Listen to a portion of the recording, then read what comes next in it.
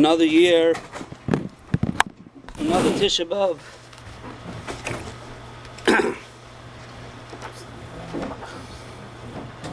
Another year of laning Eicha, sitting on the floor, kinois, trying to be ma'orer a little bit, who we are as a Klal Yisrael, what we have lost, what we had. And the truth is, when we look at Megillas Eicha,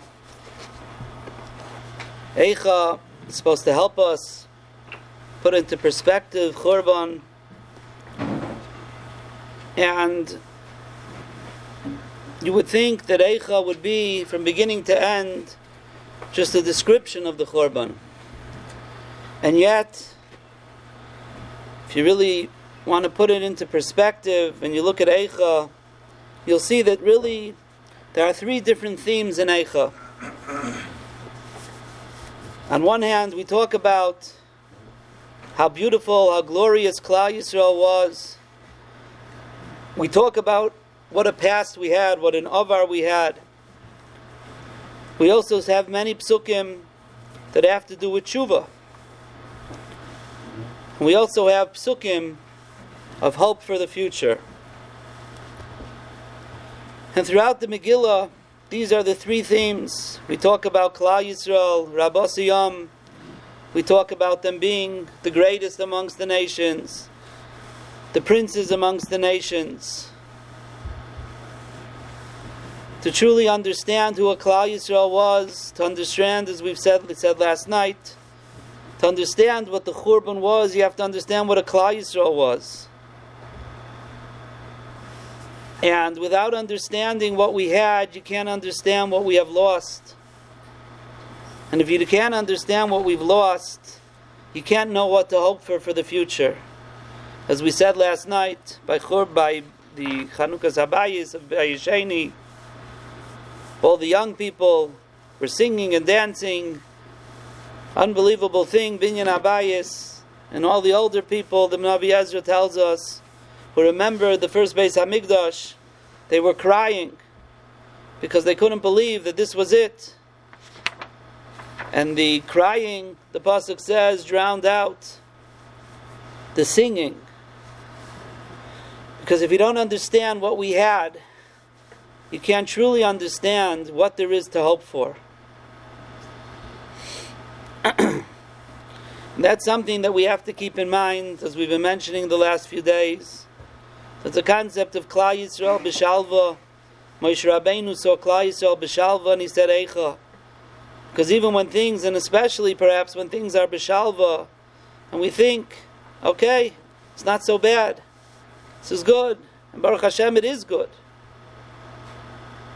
But this is nothing that we've been waiting for. This is not Geula.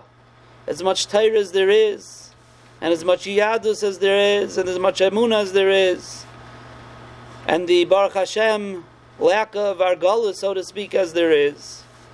But this is not it. You know, when the Kaisel, 1967, came back into Jewish hands, Klal Yisrael and Eretz Yisrael, rightfully so, were in a very big state of simcha. But Moran Rav Shach, Zechreinu Livracha, said that this is celebrating the return of a dead body of a relative who's been killed. Yeah, we got the Kaisel back, but we didn't get the Churban back. We didn't get the Beis Hamikdash back. The Beis Hamikdash is still destroyed. The Kaisel, the last wall, representing that there will be a binyan, but it's the time for celebration. Now, Avada, we're not minimizing Chas v'Shalom having the Kaisel. Rav Shach was trying to put into perspective, mamish, like he was reliving the days of Ezra, where they celebrating the Binyan Habayis, but those who recognize what we could have had and what we want really truly want, were still mourning and crying.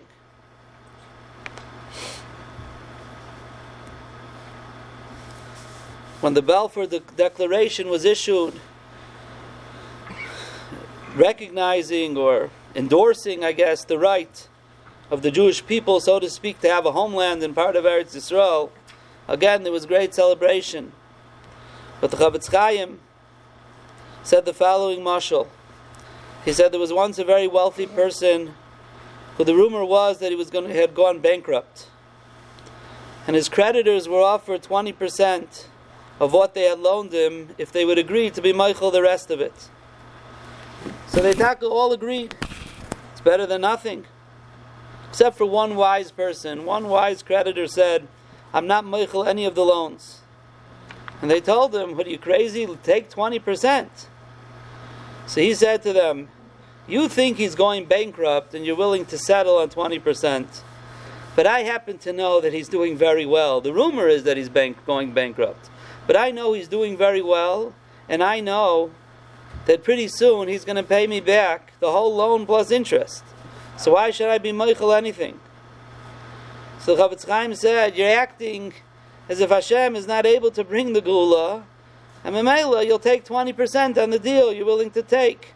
You're willing to take a homeland that the Goyim give us, and you're happy with that. Chavetz Chaim says, I know that the Rebbeinu Shalom is able to pay back in Gansen everything he promised the Nevi'im, the Ganze Geula. Why should I settle for less? And that's the Yesod that we have to remember. And that's what Tisha B'Av is about, is thinking about the past and realizing what we had as a Klal Yisrael and what we're looking forward to. And to realize, as the Megillah says numerous times, Chatanu, but we could do tshuva, l'chu v'nivocha, yomer Hashem yim yichateichem kashonim. The second theme of the Megillah is that there's a concept of tshuva. And tziduk hadin, as we'll talk about through the morning, Be'ezus Hashem, different ideas along these lines. But here we see clearly, Ha'ma'ov da'aretz, halozvam es teirasi, v'yomer Hashem halozvam es teirasi. That time they couldn't figure it out. The Yirmiyahu Hanavi and Neicha, as we've learned over and over, clearly, and as we learned in Haftarah, clearly is telling us it's because of Chet. Because of Chet came Churban. But we have the third theme of the Megillah, and the third theme is that not all is lost. There's comfort, there's hope, there's a future. It's not that we're just talking about the past and mourning over the past. As we said last night from Meir Simcha, that's a shtus to cry over spilled milk. A shtus to cry over something that you can't do anything about. The only reason we're crying is because we're crying for the future. We're crying for a Klal Yisrael. We're crying for a Klal Yisrael who wants a Geula, who has a tshuka for more. Because we've seen what we have in the past. We say, Rebbeinu Shalom, this is not it. And we're hoping and davening that we're able to do a Bissel Tshuva. And we're able to show the Rebbeinu Shalom that we have this desire. And this is how the Rebbeinu Shalom, so to speak, works in the Haftarah of Parshas Bahar. Haftarah of Parshas Bahar, Yirmiyah Perek Lamed Beis, famous Haftarah. Yirmiyah says, Hayad Dvar Hashem Elai Leimar, Yushalayim was under siege from the Kasdim. And the Rebbeinu Shalom tells Yirmiyah that your cousin Chanamel is going to come and he's going to tell you, I want to sell you my Soda Asher Ba'anosois. You're the one who's the Goyal. And the Rebbeinu Shalom tells him, you should go and buy it from him. He says, I bought the field, I paid him kesef, all these halachas that we learn Masechta Kedushin from these psukim about kinyanim. And I did it in front of Klal Yisrael, in front of everybody. And the Rebbeinu Shalom said, Kayamar Hashem Tzvakos, take this Sefer HaMiknah, this shtar, this document, put it into an earthenware keli. Now, there's nothing going on in Eretz Yisrael. Adarabah, it's the beginning of Churban. We're about to go into Galus. But the Rebbeinu Shalom has commanded me to purchase this field, save the document, save the deed, put it into a klicheres l'man yamdu yomim rabim. Why? Ki chayamar Hashem tzvako yisoy yiknu badim usadois ukramim beretz hazois. Because the Rebbeinu Shalom says, we're in the tifkite of the Churban right now. We're about to be attacked. We're about to be sent into Galus. But the Rebbeinu Shalom says this is not the end. There's going to be a time in the future that there's going to be Geula, and you're going to purchase fields and houses and Kramim. And Yirmiyahu davens to the Rebbeinu Shalom afterwards, and he says, Mamish goes through Nisim, Rebbeinu Shalom, you Mamish could do anything. Pasuk after pasuk, you took us out of Mitzrayim, you brought us to Eretz Yisrael. Now we've sinned, we haven't done what you want us to do. You brought all this Ra on us. The city is under siege. V'nitna bi'arakastim. V'ato Marta and Rebbeinu Shalom, I don't understand. Now's when you tell me to go buy a field b'kesef. Now v'hir nitna bi'arakastim. What's the cheshbon here, Rebbeinu Shalom? Vayidvar Hashem el Yirmiyahu leimar hinei ani Hashem elikei kol basar hamimeni pali kol davar. Says the Rebbeinu Shalom, you've answered your question in the first sentence. You said lo yipali mimcha kol davar hamimeni pali kol davar.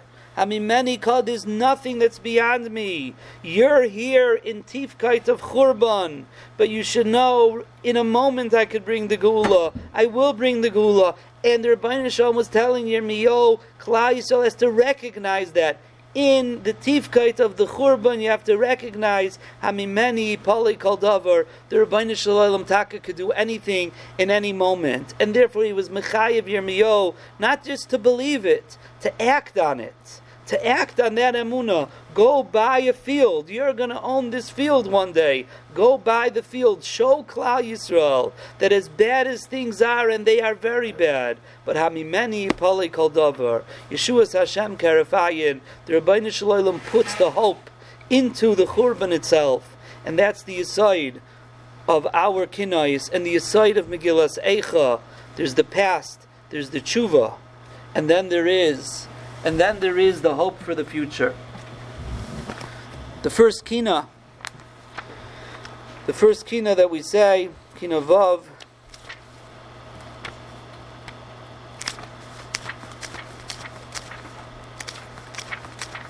Shava Suru Mani. So many of the kinais go with the derech of Aleph Beis, and we say this every year. And here we're starting with the Samach Suru Mani, as it continues into the next stanzas, an ayin, then a pei, then a tzadi. Why we start in the middle? So we've said numerous pshatim over the years. Well, Pasha pshat is that this is really a continuation in many places, in Minhag Rome and other places. They used to say kinais during Chazaras Hashatz up till Yerushalayim Ircha. And that last kina ended off with the letter Nun, so this continues with the letter Samach. We've said from a Pinchas Karitzer that he says that even though David HaMelech left out the Nun in Ashrei because it stands for Nefilah, but immediately Soymech Hashem l'chol hanoiflim, and therefore the first thing as we sit down on the floor after laning Kriyas HaTorah and Haftarah, we sit down for the kinais. The first thing we start is with the Samach, like we're saying. It's the beginning of Churban now as we're beginning to talk about it, but immediately we say Samach, Soymech Hashem l'chol hanoiflim. We understand that there's this nechama that the Rebbeinu Shalom gives us in the Churban itself. I saw this year a pshat in the word Shavas that I think lends to this idea as well. Why do we start with Shavas? Usually many of the kinais that Rav Eliezer HaKalir, which 20 some of the kinais are from Rav Eliezer HaKalir, are based on the Psukim in Eicha. And Pashtus, this kina is based on the Pasuk Shavas Suru Mani.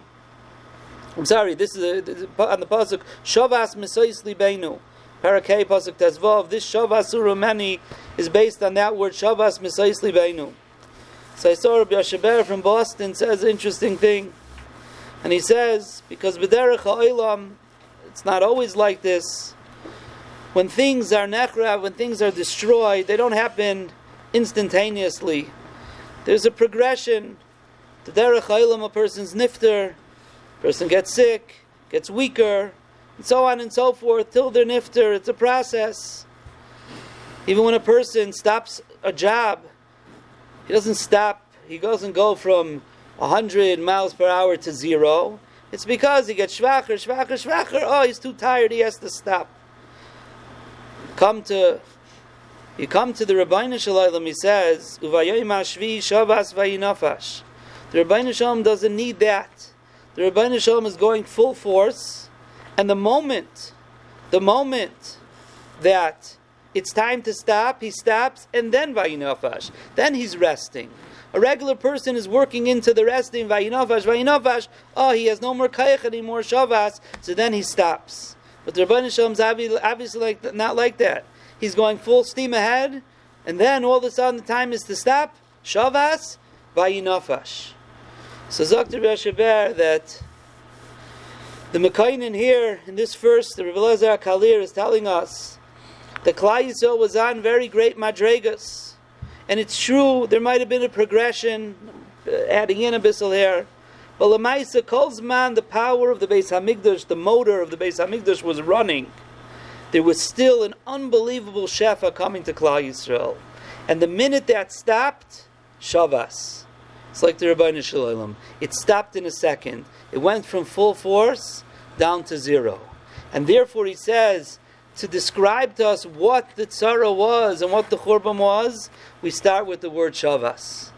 But according to what we're saying, I wanted to add in the famous Sipurna in the beginning of Parshas Miketz, by Yemaher, when it says they hurried and brought Yosef out of the bar, to bring him to Paro, he says, Kederech kol teshuas Hashem shenasis k'moyrega. It's not only the churban that happened in a moment. Kederech kol Yeshuas Hashem, they happen in a moment. When you're not expecting it, when it doesn't look like it doesn't have to be a progression. Adarab, it could go from intense churban to gula in a moment.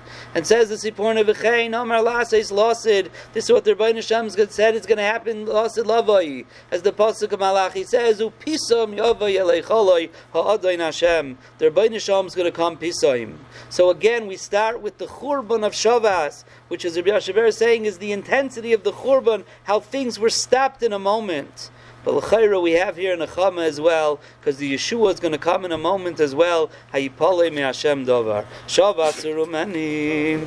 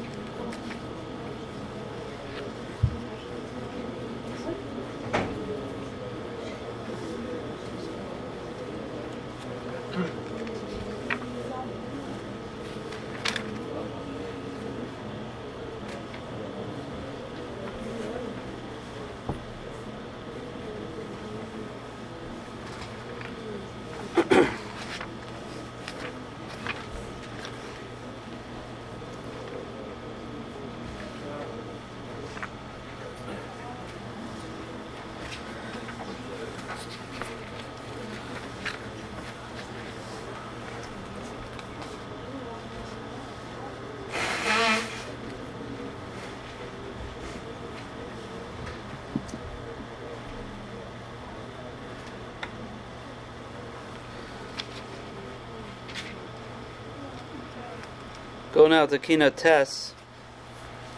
Kina Tess is talking about the tzaras of the Churban and contrasts Parshas Bechukaisai, the brachas of Bechukaisai, with the Teichacha of Bechukaisai, with the klalas of Bechukaisai.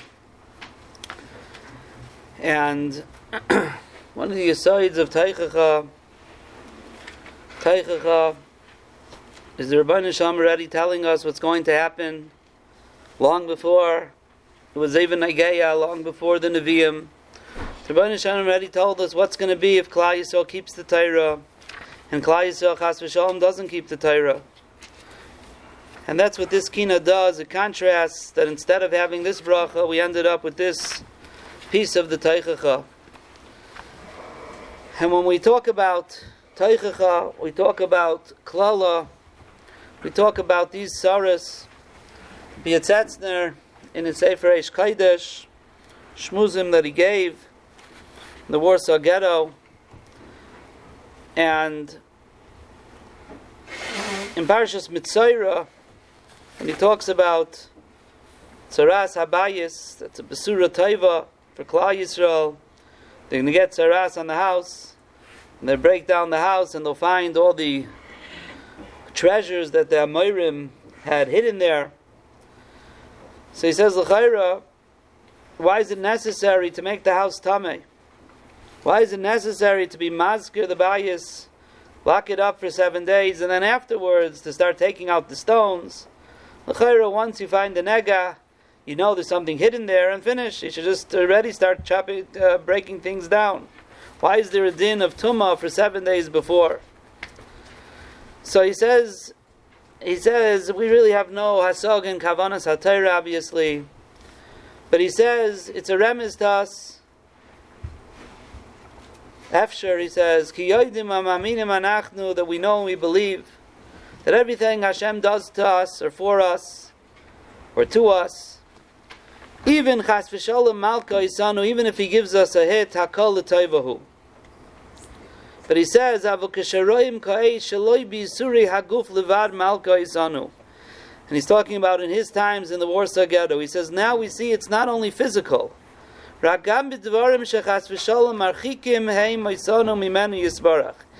even chas v'shalom things that cause us to be even further from the Rabbeinu Shalom.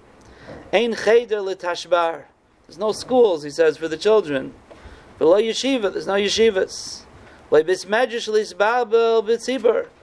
bismedrash to daven in. V'lo mikvo, chedoyma.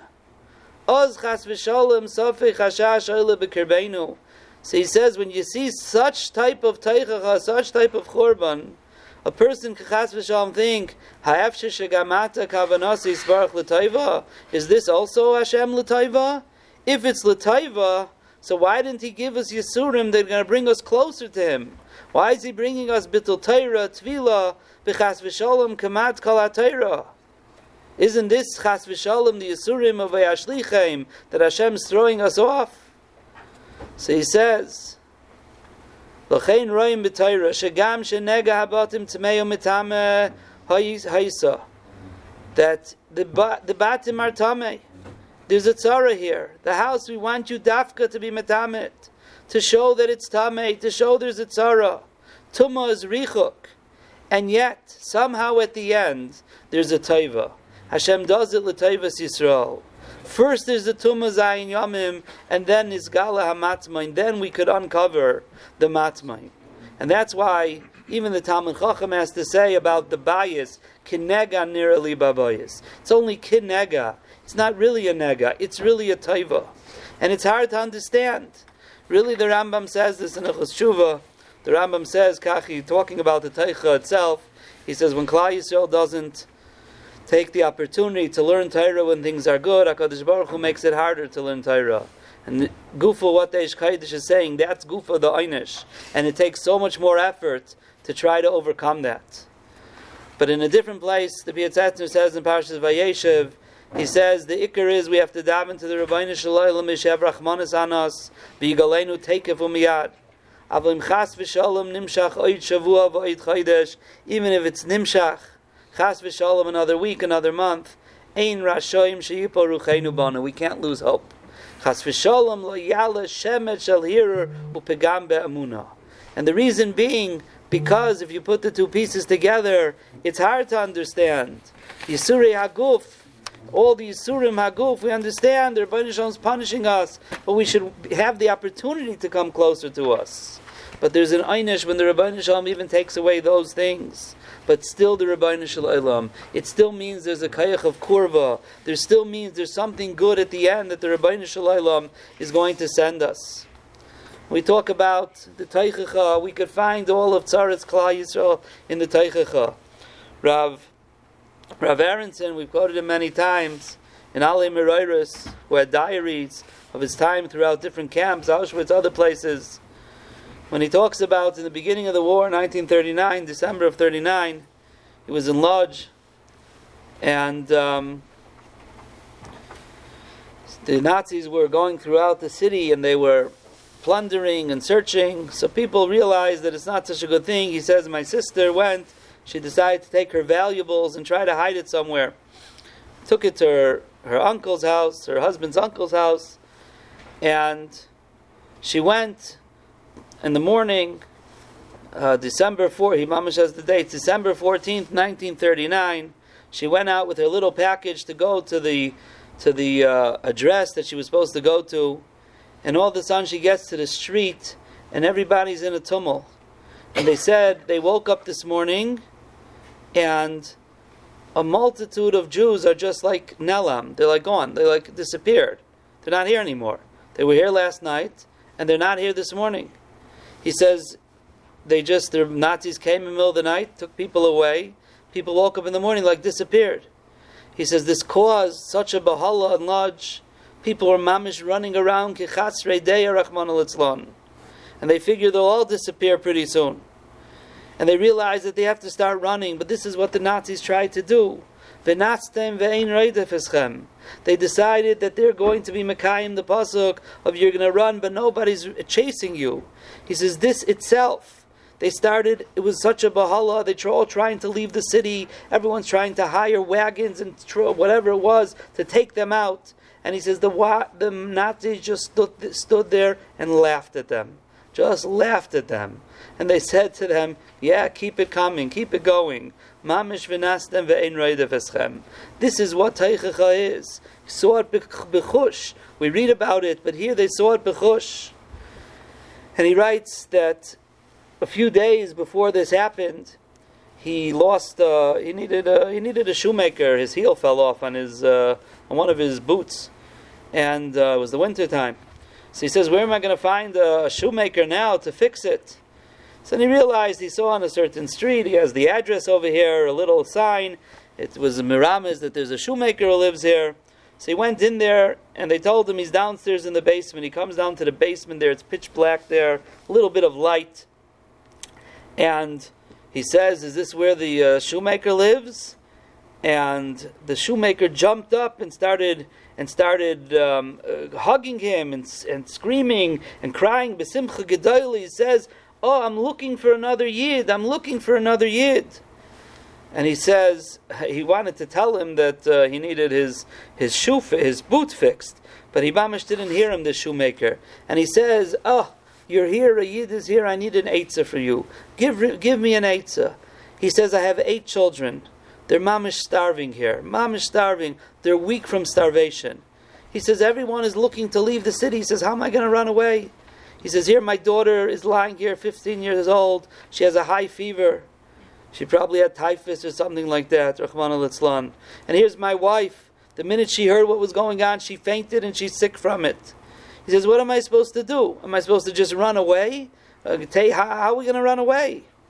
He says, what's going to be with me? Give me an eitzah what I should do. So he says, Rav Aronson says, my heart was torn, he says. What a tragedy, he says, when I realized the depth of the tragedy that's happening to Klal Yisrael, that there's pashut no eitzah. There is no eitzah. He says, I tried to mechazikim, Netzach Yisrael, lo yishaker, Yeshuas Hashem, keref ayin. He says, but what do you really say?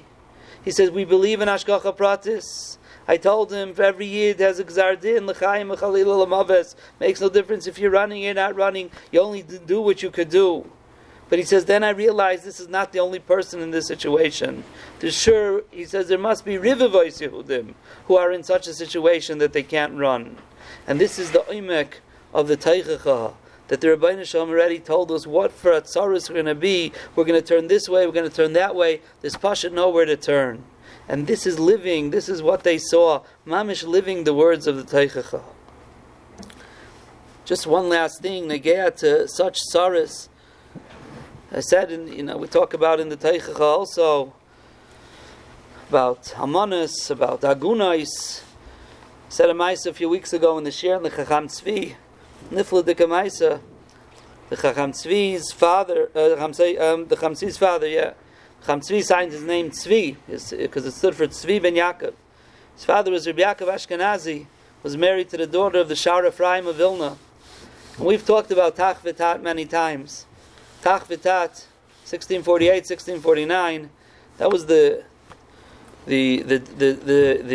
oimek of the Tsar of the time.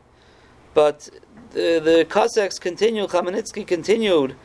They didn't make it to Vilna till Tav Tes Vav, till 1655, which is 6 years later, is that they were still plundering. They made it. That's when they destroyed Vilna. They burned down the whole city. Everyone had to run. The Shach had to run. The Beragel had to run. The Shar Ephraim had to run. They had to run. They all ended up down in Marin and Moravia from there. But so the Chacham Tzvi's father was separated from his wife. His wife was with her father, the Shar Ephraim. They ran, and he got separated from them. And the Cossacks, as we know, they were very, very cruel, and he was chapped by them, and with a group of people, and basically everyone was bending down and getting their heads chopped off. That was it. Mamish getting their heads chopped off. And Rabbi Yaakov was on the ground with his neck stretched out, ready to be killed, and the guy picked up his sword and was about to chop off his head, and at that moment, Nichmer Rachamov, and he just whacked him in the head with the sword, and he said, "Dog, get out of here."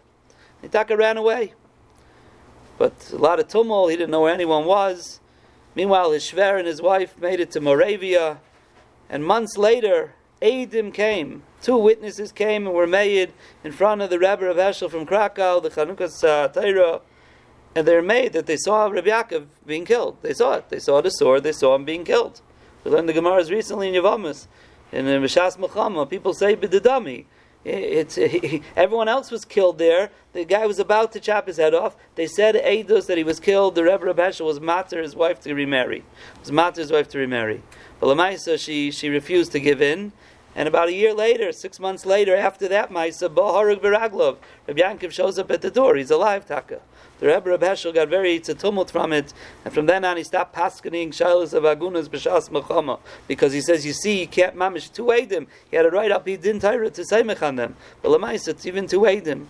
But this is the extent of what was going on. People don't know where people are. Agunas, the Chacham Tzvi was born after the father came back. Chacham Tzvi's after his father came back and was still alive. That's where the Chacham Tzvi was born, from that Maisa. But to understand the depths of Tzara, it happened in the Holocaust as well, but at least there was communication, there was different types of records. In Zechvar Shtel and Tach V'Tat, it's impossible to know the Oimek HaTzara of Klal Yisrael at the time, and all this is all in the Teichacha, that we say that if we would have kept the Torah, we would have held the brachas. But instead, unfortunately, Bimkaim Chelef, the Chelef, the brachas, unfortunately, we have to experience the Teichacha. Eicha tifarti mirashaisa yishlichu.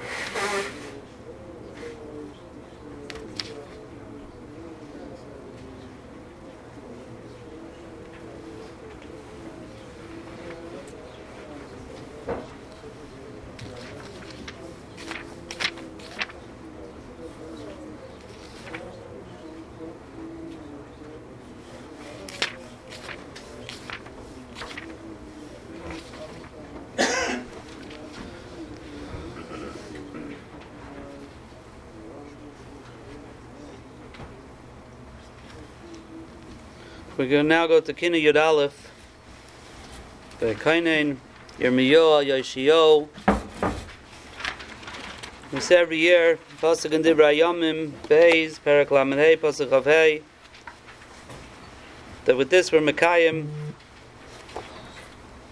the Takana of Yirmiyahu Hanavi. The Pasuk says, Vayikainen Yirmiyahu, Yoshiyahu, Vayimru Kalasharim Vasharis B'Kinaiseyem Al Yoshiyahu Adayim, that they said all the different kinais on the death of Yoshiyahu, as we'll see in a moment. Vayitnum L'Chayk Al Yisrael.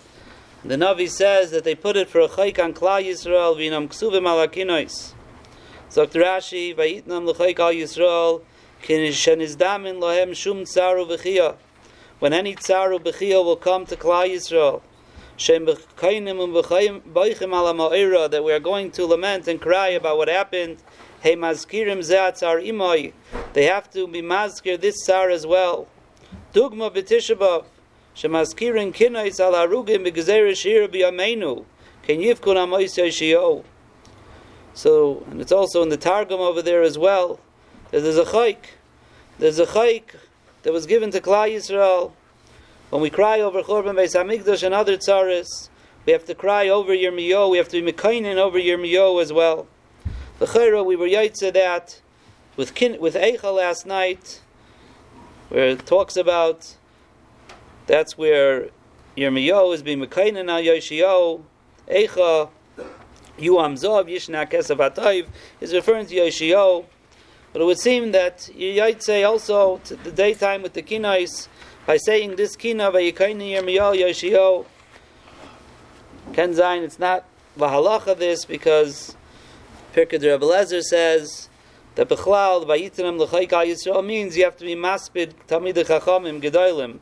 It's not necessarily a specific to Tisha B'Av or to Eis Sarah. It just means that just like they were mekainen on Yoshiyahu, Pirkei de Rebbe Lezer learns that there's a takana that when a gadol is nifti, you have to be mekainen. So it could be lahalacha, maybe it's not halacha lemaisa in that way, but at least it seems in the Mefarshim of an art, Rashi and the Targum, that you're mekayim this takana of Yirmiyahu or of the Kadmainim of that time.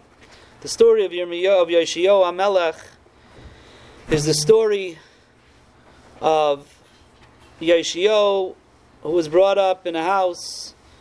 His father was Amoin, his grandfather was Menashe. Rishoyim of the Avodah Zarah brought Klal Yisrael to terrible, terrible Averitz.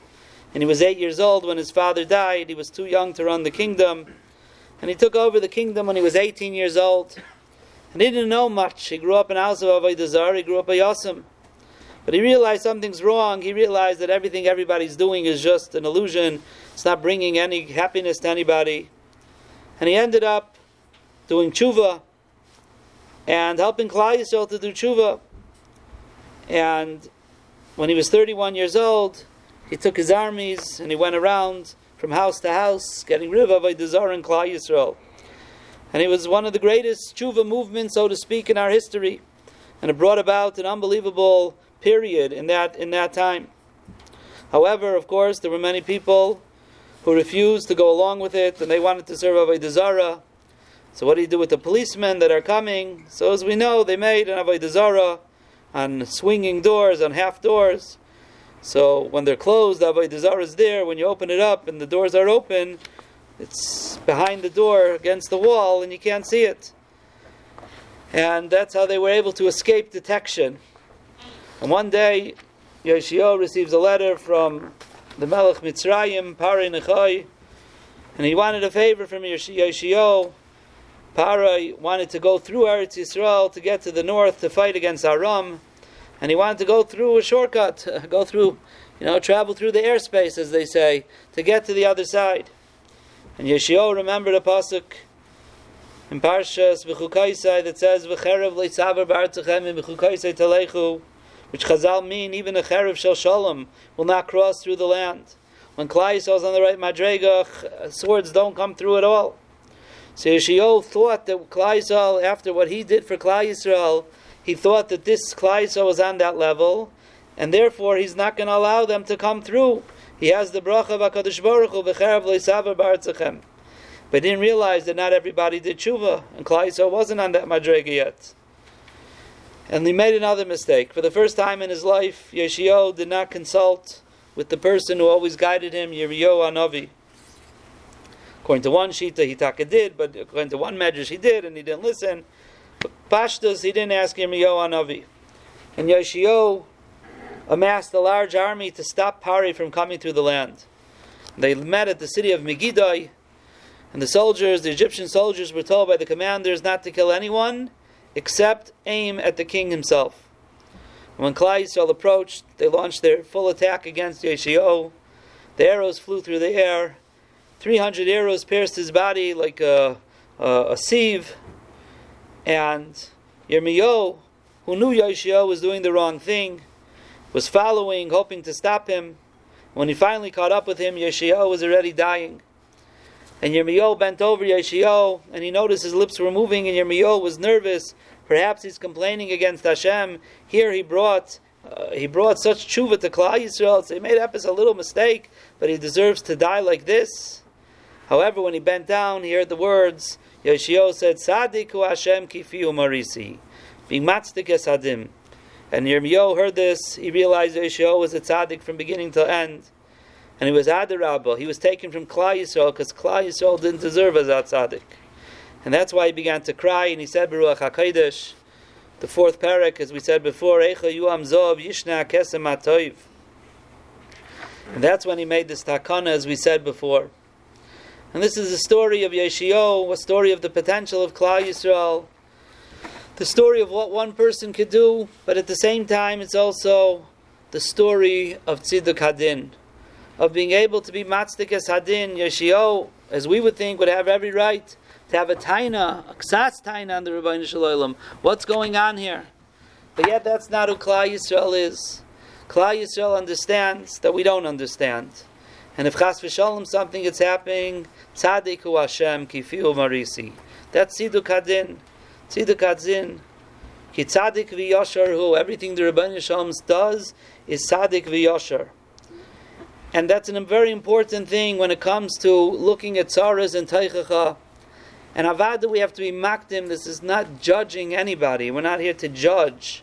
But lemaisa, if you ignore these types of things, you're ignoring the Pesach for tshuva. You're ignoring the Pesach to get out of it tzara. Rav Pinkus, Zichron Levracha, once said it's a very modern zach.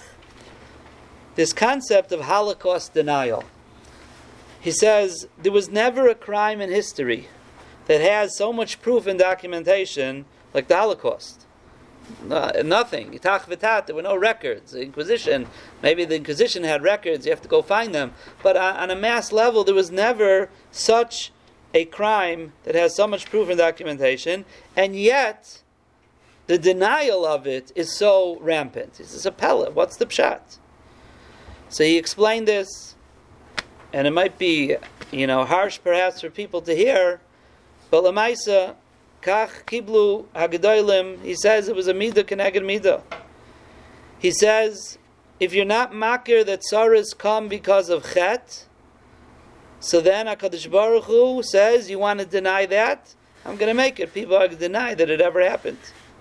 And we've mentioned this before, and he himself, Rav Pinkus in his Sefer, that shtickel's not in the Sefer. That I saw someone else bring down. But in the Sefer, Galus and Nechama, he brings from Avigdor Miller, we've quoted Avigdor Miller many times, from his Sefer, Divine Madness, where he says, if you look at history, you see clearly what was going on. Anyone who says that Yiddishkeit was glorious in Europe before the war doesn't know what he's talking about. And he writes, I was there, and I saw it, and I know what was going on, and how Yidden, I was there in Kovna, and then how Yidden would go on boats on Shabbos, and he says, I was there, I saw it. We know all about the yeshivas and the Gedalim and these types of things.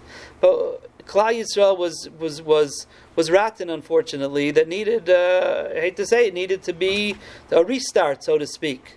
It's a harsh thing to say, but this is what he says. And he brings this here as well in his Sefer Galus and Nechama, in a few places, in Shafach HaKadosh Baruch Hu, Chamotze Aleitzim Va'avonim. Now you have a kasha, what every person who was killed, children, what about children? Rahman al-Islam will talk about children, what children did Averis Avadanat. Tzadikim are nitvasim ba'avayin hadar. That's Aleph Beis in Klal Yisrael. It's not necessarily talking about a specific person, specific gadol, a specific child, a specific woman, but unfortunately, that's the way it works with Klal Yisrael. This is the way the Rebbeinu Shalom is Oises Hadin. And there's midah keneged midah and everything, and it behooves us to be matzik esadin. Chas v'shalom. Again, we're not judging anyone. We're not saying any specific people. But for Klal Yisrael as a whole, you have to understand that you can't tell that obviously the person who went through it can't hear such a thing, and it's not our job to tell to them.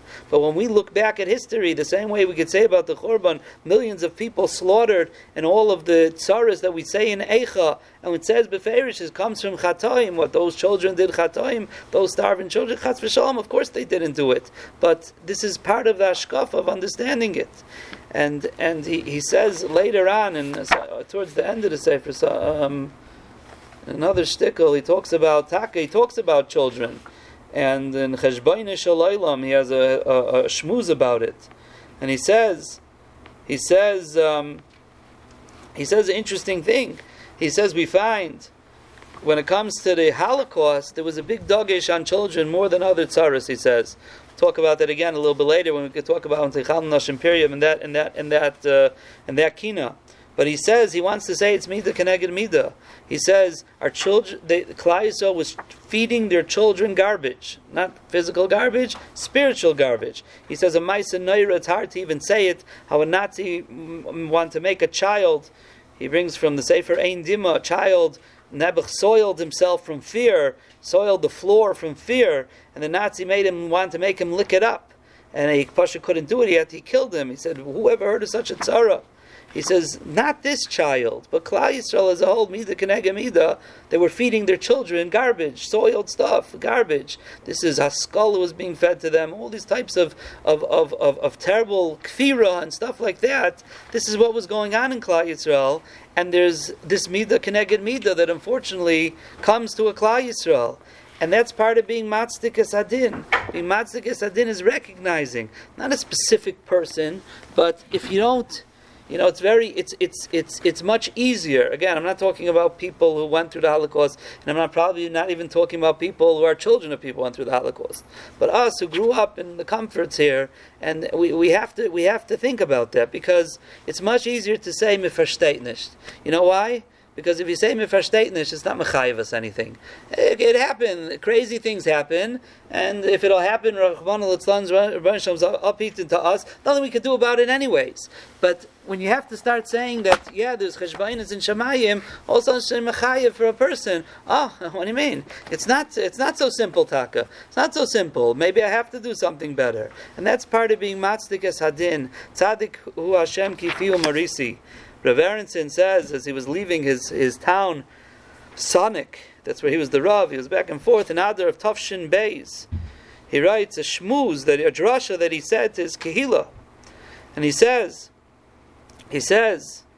that, again, he was talking to the people that were there, Tafshin Beis. The Nazis came in 1939, so this is 1942. There was a lot of tsaras in Poland already. And he says that when they took out Rabbi Akiva to be killed, the Malachim said, Zu Torah v'zu schara. They said, what's going on over here? How could Azat Tzaddik die such a death? Biyad haroitzim achzorim. And what the Baskal say, Ashrecha Rabbi Akiva shata mezumin l'chaylam haba. Rabbi Akiva's chaylik was aylam haba. So he writes, Achim ayikarim. We gathered here b'yom hadin shalanu. B'nei shalom should be mevatel this gzeira neira. Every one of us should make a cheshbon hanefesh, he says. Everyone should make a cheshbon hanefesh. V'chi l'shav his ragshu aleinu tzaras elu she'en lamach v'reya. Do we think that this happened for no reason? L'shav? Adarabba. Pischu es ha-chumishol. He says, open up your chumish and look at the Torah, the nitzchias of the Torah. The Torah warned us, Shem nintish es derech haviseinu. And if we're going to go to all types of narishkeit, Yav eleinu kol hatzaros. And he writes, Rabbi me'ameinu pikbeku bekach. People say, it's not a big deal. We could embrace the modern times. We can embrace the Goyim. We could have their nigunim. We could have their nimusim, their customs, all of their stuff, the ideology, all of this stuff, he says. Their intellectia, hatuya b'maseicha, that's just wrapped in a mask of what it's really, he says, it's really all sheker. He says, that's what they said. But look what's going on. Achim Yikarim, let's do tshuva, he says. If we can't save our guf, let's at least save our neshama. Why? And he says, Anu moidim umisvadim, tzadik hu Hashem kifiu marinu, hatzur tamim pa'aloi. Meirav Rabbeisa, he says, tshuvas hatzibur helps even after the gzar din. Let's be makabel, to be makayim the mitzvahs. Let's be makabel to die al kiddush Hashem if we have to. And he says, Yiratzin, that shui zeichet echayim nitzchi. This is someone in Tafshin Beis who's talking to his people. Tzadiku Hashem kifiu marinu. That's the aside of Klal Yisrael. We recognize everything that happens to us. There's a siba. Rebbe always used to say that the Gemara asks. They asked why in the times of Purim were chayav kliya. Why do they have to ask a shayla? There was a gzeira. As Klal Yisrael understands, there's always a siba, there's always something. It's not, Hashem doesn't do things without cheshbainas. And even when we don't understand, that's the point that we say, Rabbeinu Shalom, Hatzur Tamim Palei.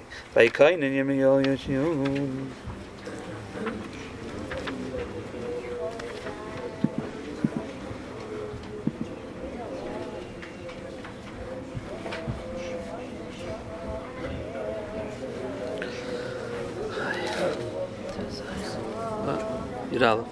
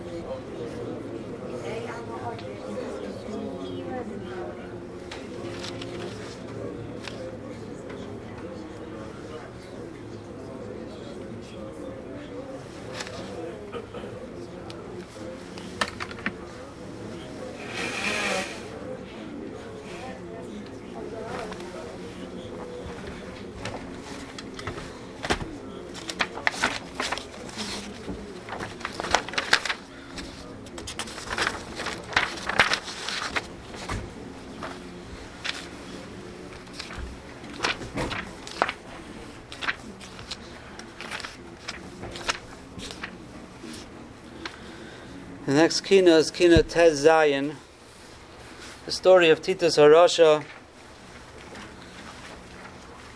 the second Beis Hamikdash. Titus entered the Heichal, saw the Paroiches, attacked it. He believed Kaviyachol. Somehow the Koyach of Hashem was in the Paroiches. He struck it, and blood came out of it. And he thought that Kaviyachol killed the Rabbeinu Shalom. He went into the Kodesh HaKadoshim, as we know, and he did a terrible Aveira with the Zayin on the Sefer Torah. And Klal Yisrael was shocked. They thought, this is the place, Hazar HaKarav Yumas. They thought lightning might strike him down from Shemayim. But he continued doing his Aveiras. He took many of the Klei Sharis, as we know, out of the Beis Hamikdash, sent them to Rome. And he divided his army into 4 groups. He commanded each of them to destroy one of the walls of the Beis Hamikdash. At the end, the 4th wall he didn't destroy, to leave up to Zikaron of what he had destroyed. That was his cheshbon. As we know, the Rabbeinu Shalom left the Kaisel HaMaravi for us. Loizaza Shechina from the Kaisel HaMaravi. The end of the Kina talks about the Gemara in Gittin and the Medrash of the 300 captured children that Titus loaded onto boats, 3 ships, to send them to Rome, to do terrible Averas with them. And the children knew what was happening, and they decided that they're going to give up their lives al Kiddush Hashem instead of living a life of Tumah. And they jumped into the water, and they drowned themselves. And the contrast here between, as we always contrast, Titus HaRasha, who in a Makam Kadosh becomes a behema, was a behema. He could be the king, he could be the general. But at the end of the day, look what he does. He becomes an animal, doing these things. And yet, the contrast to Klal Yisrael, how we act, not even in a makam of nitzachain, but in a makam of tzara.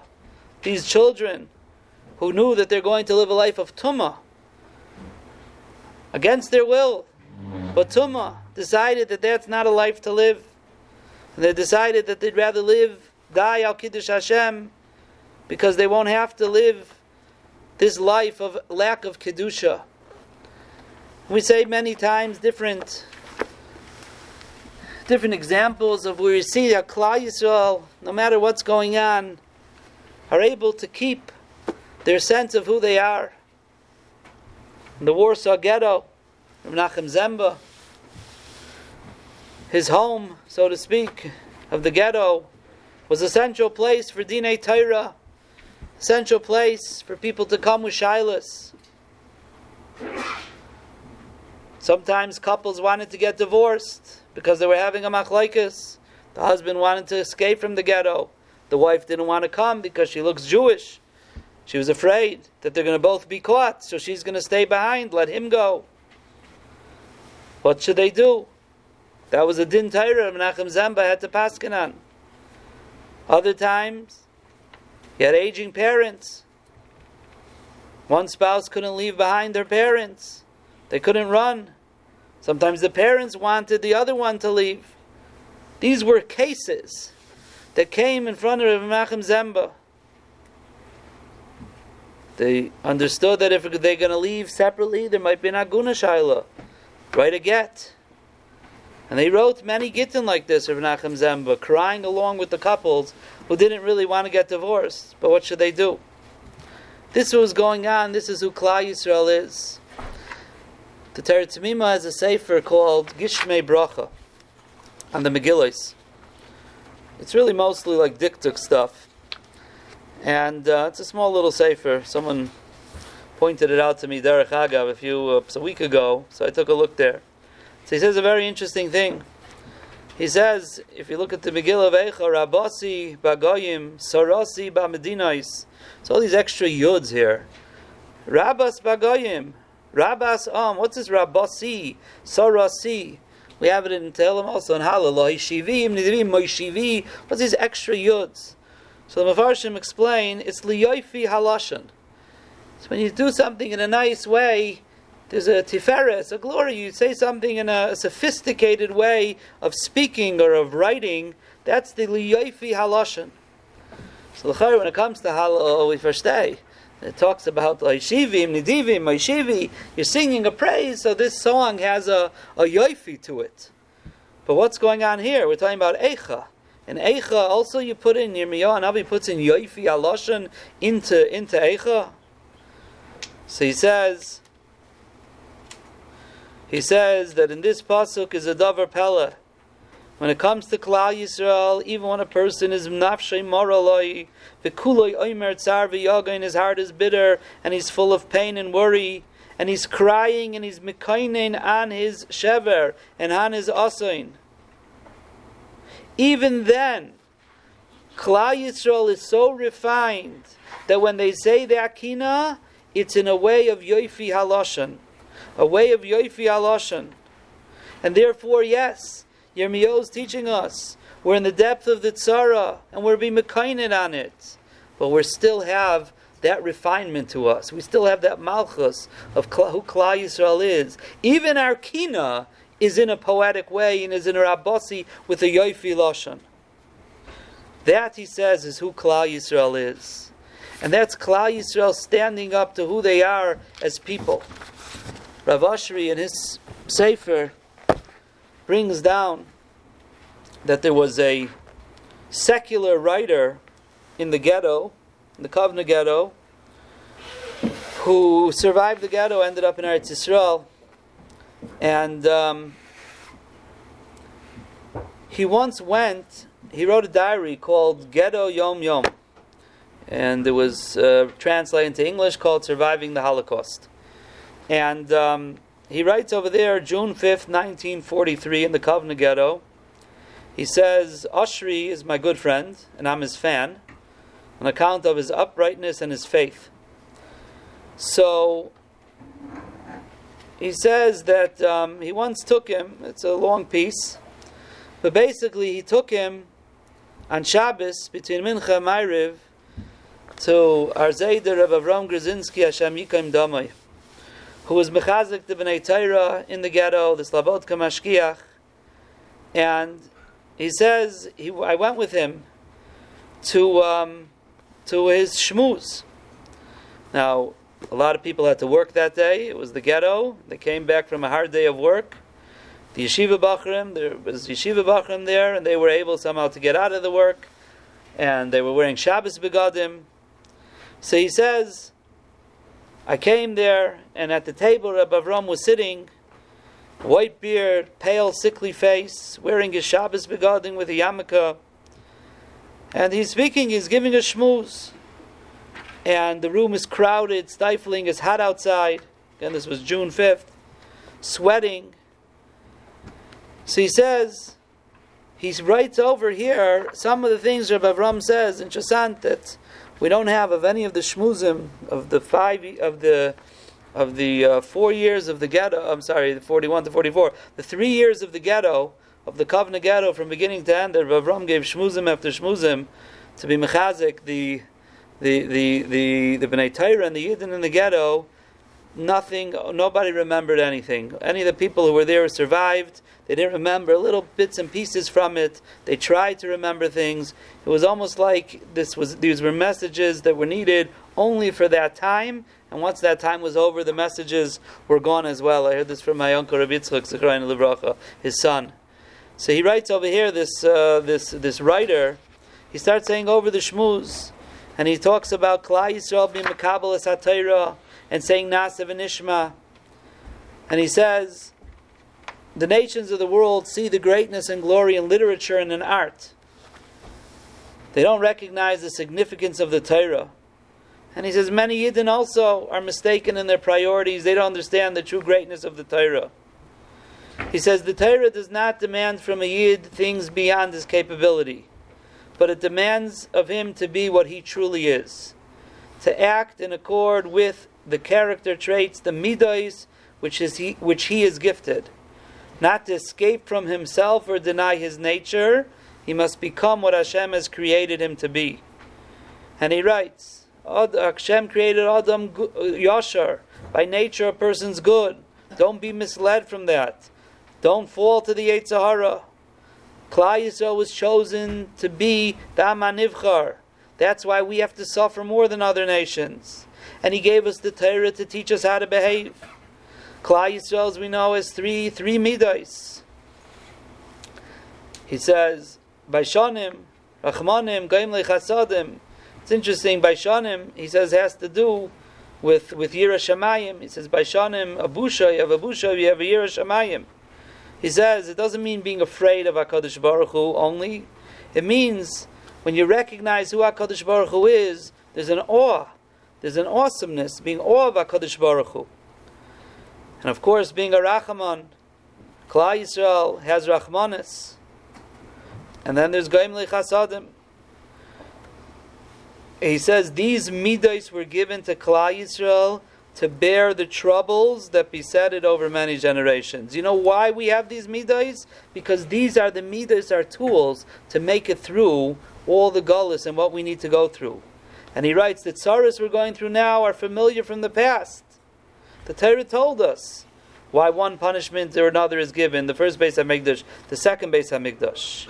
He says, people of Emunah, Maminim, people of good midos are assured they'll overcome their tribulations. Klal Yisrael as a whole will overcome the trouble of our times. And that was the end of the Musar Shmuz. But this is what Rabbi Avraham was saying. This is who we are as a Klal Yisrael. Adarabah. B'shas Sarah, that's where we have to draw on those midos tayvos.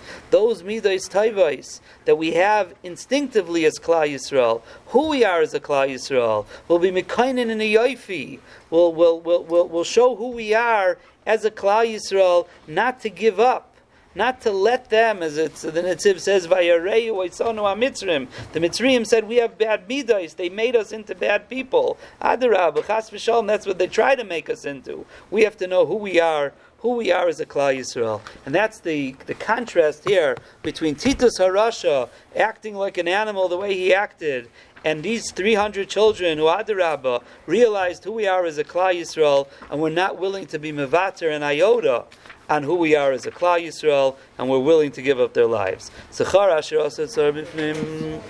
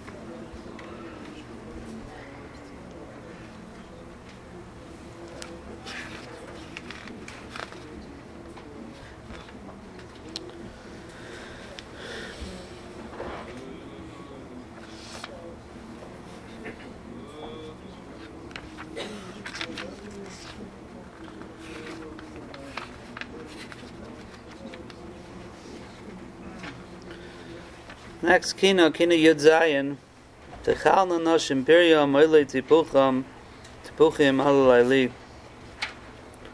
This Kina, also Rav Elazar Kalir, talking about the famine, Beis HaChurban, what happened, Nebuch to the children, Yiladim, Yiladois, Bachurim, Besulois. And we find this throughout Eicha, the focus on the children, the starvation of the children, as we mentioned before. Yedei Noshim Rachmonios Bishlu Yiladeim, as the pasuk says. The base of Nehemiah on this pasuk, and these number of psukim here. He says that we find when it comes to Klal Yisrael, things are shaloi kederech hateva. So you find that when it comes to Klal Yisrael, all enemies unite against us. And somehow they all make shalom in order to come against Klal Yisrael. And he says, this is shtickle yoytze miderech hateva. People who hate each other don't really get together on anything. But he writes, Hayutzarel l'roi shayaveh shalu ki Hashem hoiga roi pishoel. He says, even though tzarel l'roi, there were some, usually nations that hate each other. If one becomes the leader, nobody wants to join with him. But here, they're willing to join along with him if it's against Klal Yisrael. Why? It's shaloi kederech hateva. He says, Ki Hashem hoiga roi pishoel midah keneged midah, as we've mentioned before. Ki gam heima chutz miderech hateva. He says, because Klal Yisrael acted shaloi kederech hateva, midah keneged midah, Hashem punishes shaloi kederech hateva. What's the teva he's referring to?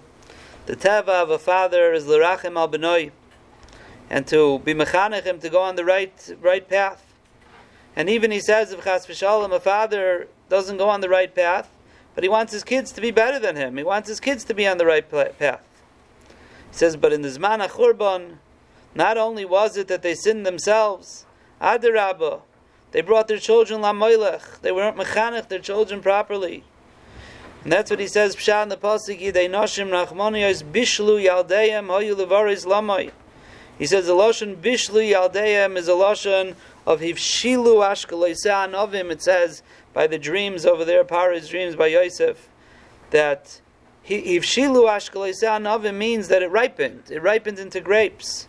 So he says the pasuk of Yedei Noshim Rachmanis Bish Yaldeim is a description of the past. In the past, it was that the Noshim Rachmaniyos Bishlu Yaldeim means that they raised them and they were mechanech them, that they should blossom and they should bear fruit. Al pi haderech hayosher. That's how it was. It was in the past, Yidei Noshim Rachmaniyos Bishlu Yaldeim. They were mechanech their children properly. But now he says, Ata ruach acheres itam, Adarabba, hoyu levaris lamai, Adarabba, he says it wasn't like that. Adarabba, now they ate them up themselves, meaning to say they were mashchis them, they destroyed them on their own, as if they ate them with their mouths. That was the Achzarius. And he says that's what it was in the Zman HaChurban. Lecharvi Yerushalayim el b'shil shabitzlu b'atinoika shal beis Rabban. U'chemoi hayoim kain. In his days, he says, I don't know when he said this shmuz, but he says today's the same thing. Oimrim ma noichal im negadol baneinu l'Torah. Again, you can't judge, but he's the Rav saying this. What are our children going to eat if they're frum and we're megadol l'Torah? Rather, they should go along with the goyim, and they'll be gever tzeleach, they'll be successful people. Umusher baretz and mipita neichal, and we, the parents, will be able to eat from them. So he says, so instead of having rachmanis on their children, be mechanech them properly, so Adarabba, they did the opposite. They didn't have rachmanis on them, and because of that, he writes, Oylalel halchu shavi lifnei tzar. Lifnei tzar means before the enemy came, before there was a siege. They already went into captivity, meaning to say they already were amongst the Goyim long before that, and that's really what caused it. And he says, therefore, since they did chutz miderech hateva, HaKadosh Baruch Hu brought them also Yisurim chutz miderech hateva, chutz miderech hateva. So that is, in Teichal Nanosh Imperium, Rabbi Yosef Nechemia is saying that Klal Yisrael, instead of being mechanech their children properly, were mechanech them in the wrong derech. And because of that, HaKadosh Baruch Hu said, that's not the derech HaTeva. Adarabba, the Teva is you want your children to be better than you. You want them to be Gedolim, Tzadikim, Talmidei Chachamim, Erlich Yidin. Why are you sending them off to go and be the opposite, to assimilate and become like the Goyim? That's Shaloi Kederech HaTeva, and because of that, he says, that's why there was a Einish, Shaloi Kederech HaTeva. This concept of Klal Yisrael, the starvation of Klal Yisrael, children starving, Rav Aronson brings down I think he was in Warsaw at this point, if I remember correctly. Yeah, he was in Warsaw, and he says we got a message from Lodz that every day 500 children were dying from either starvation or other types of machlas. 500 children a day, starvation. That was going on in Lodz. This I think was in 1940. And he says he gave a shmooze in Warsaw. Warsaw was things were still a little bit more successful there. He said he spoke for an hour and a half. And I said, Li'samin al dam reyecha. He said every person has to give something, in order to help someone else out. If we're able to give to somebody else, it should be a schus that we won't have to give up Rahman al-Tzon, a child. And then he says the interesting thing, he's putting into perspective, Platim. And in our times, we recognize such a thing when Russian Jewry were freed from communist Russia and came to America. And now it's happening with the Ukrainians as they come to Eretz Yisrael. He says, Amarti, we have to look at these Yidden and realize, to us they're just refugees. But yesterday they were Seicharim, Balibatim, Gevirim. These were people who had jobs. These were people who were businessmen. Some of them were even rich people. And in one day, in a moment, they turned into refugees who have nothing. He says you have to not just recognize them as refugees, recognize where they came from. And recognize, he says, and this is back to what we said in the last kina, he says, he said the Yidden opened up their hearts and their pockets after this shmuz. And he said it was proven that even whatever happens to us, we remain those Rachmanim, the Baishanim, the Goyim Lechasadim. That's who we are as a Klal Yisrael. But it's interesting, this outlook, he says, in Nebuch you had some, we saw this in America here, some Russian Jews come, they could be a PhD in who knows what in Russia, they could be mamish, an intellectual person, And over here, they can't. Well, they're going to start over at 60 years old. They don't know anything. They become cleaning people. They become menial jobs. Not that there's anything wrong with being that, but who they were the day before and what they were coming for, this is what they became, and this is what's happening. That's what refugees are. They had a life before that. And this is what he was telling them. The part of providing for them is recognizing the actual tzara of what's happening psychologically to these people. And he says they proved to them, they proved who they are as a Klal Yisrael. But to hear 500 children a day dying just in one shtat, just in Lodz, dying from hunger.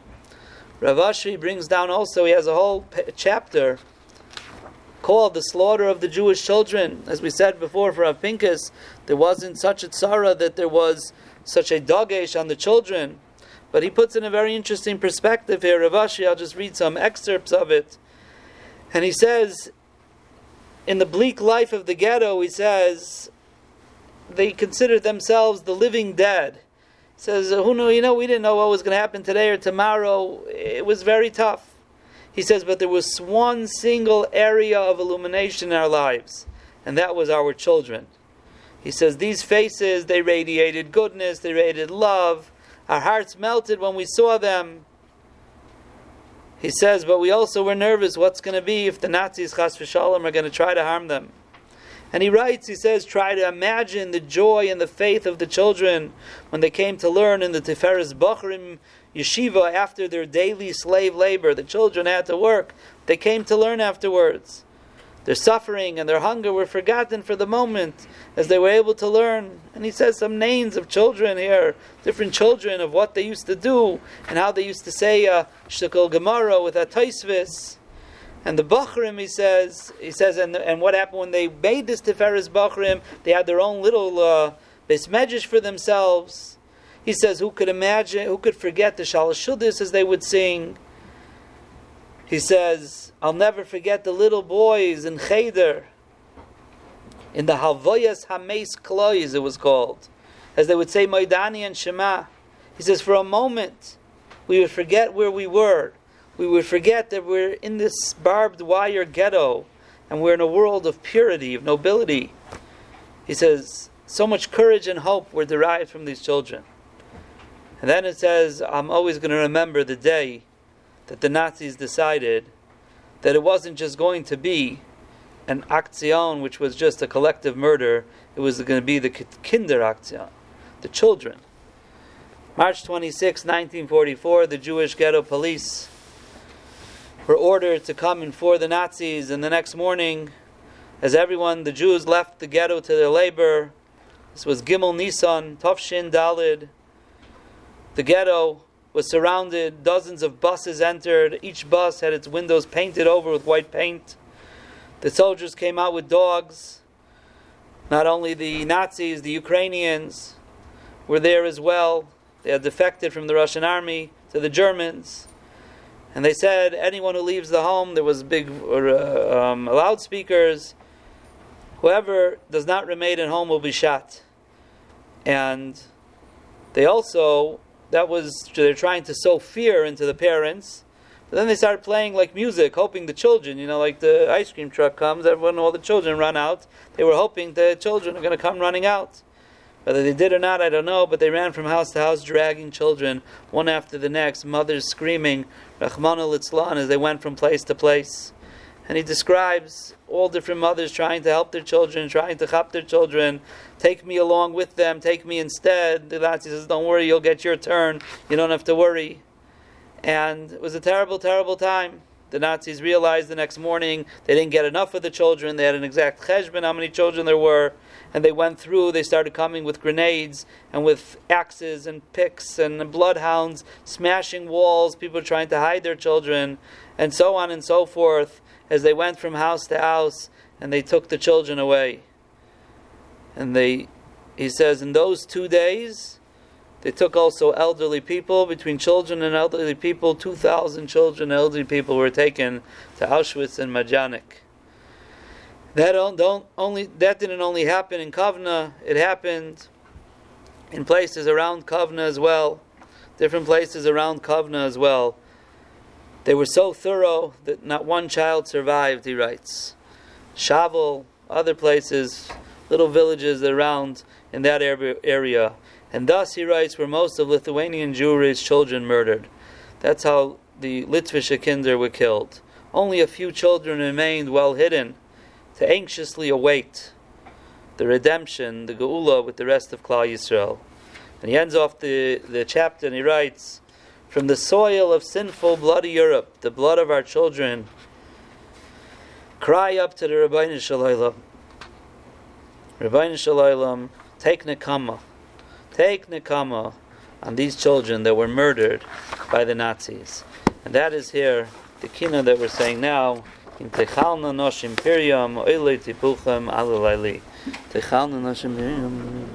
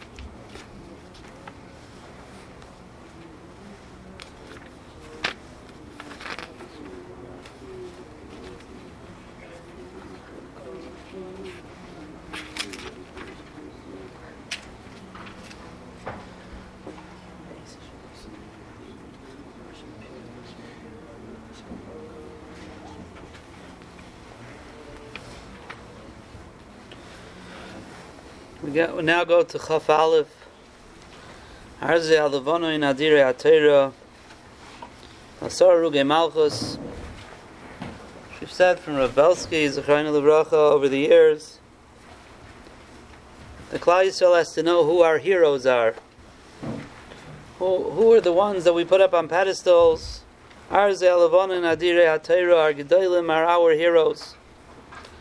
These are the ones that we're Saimachan. These are the ones that we try to emulate. We try to emulate. And it's a time when we reflect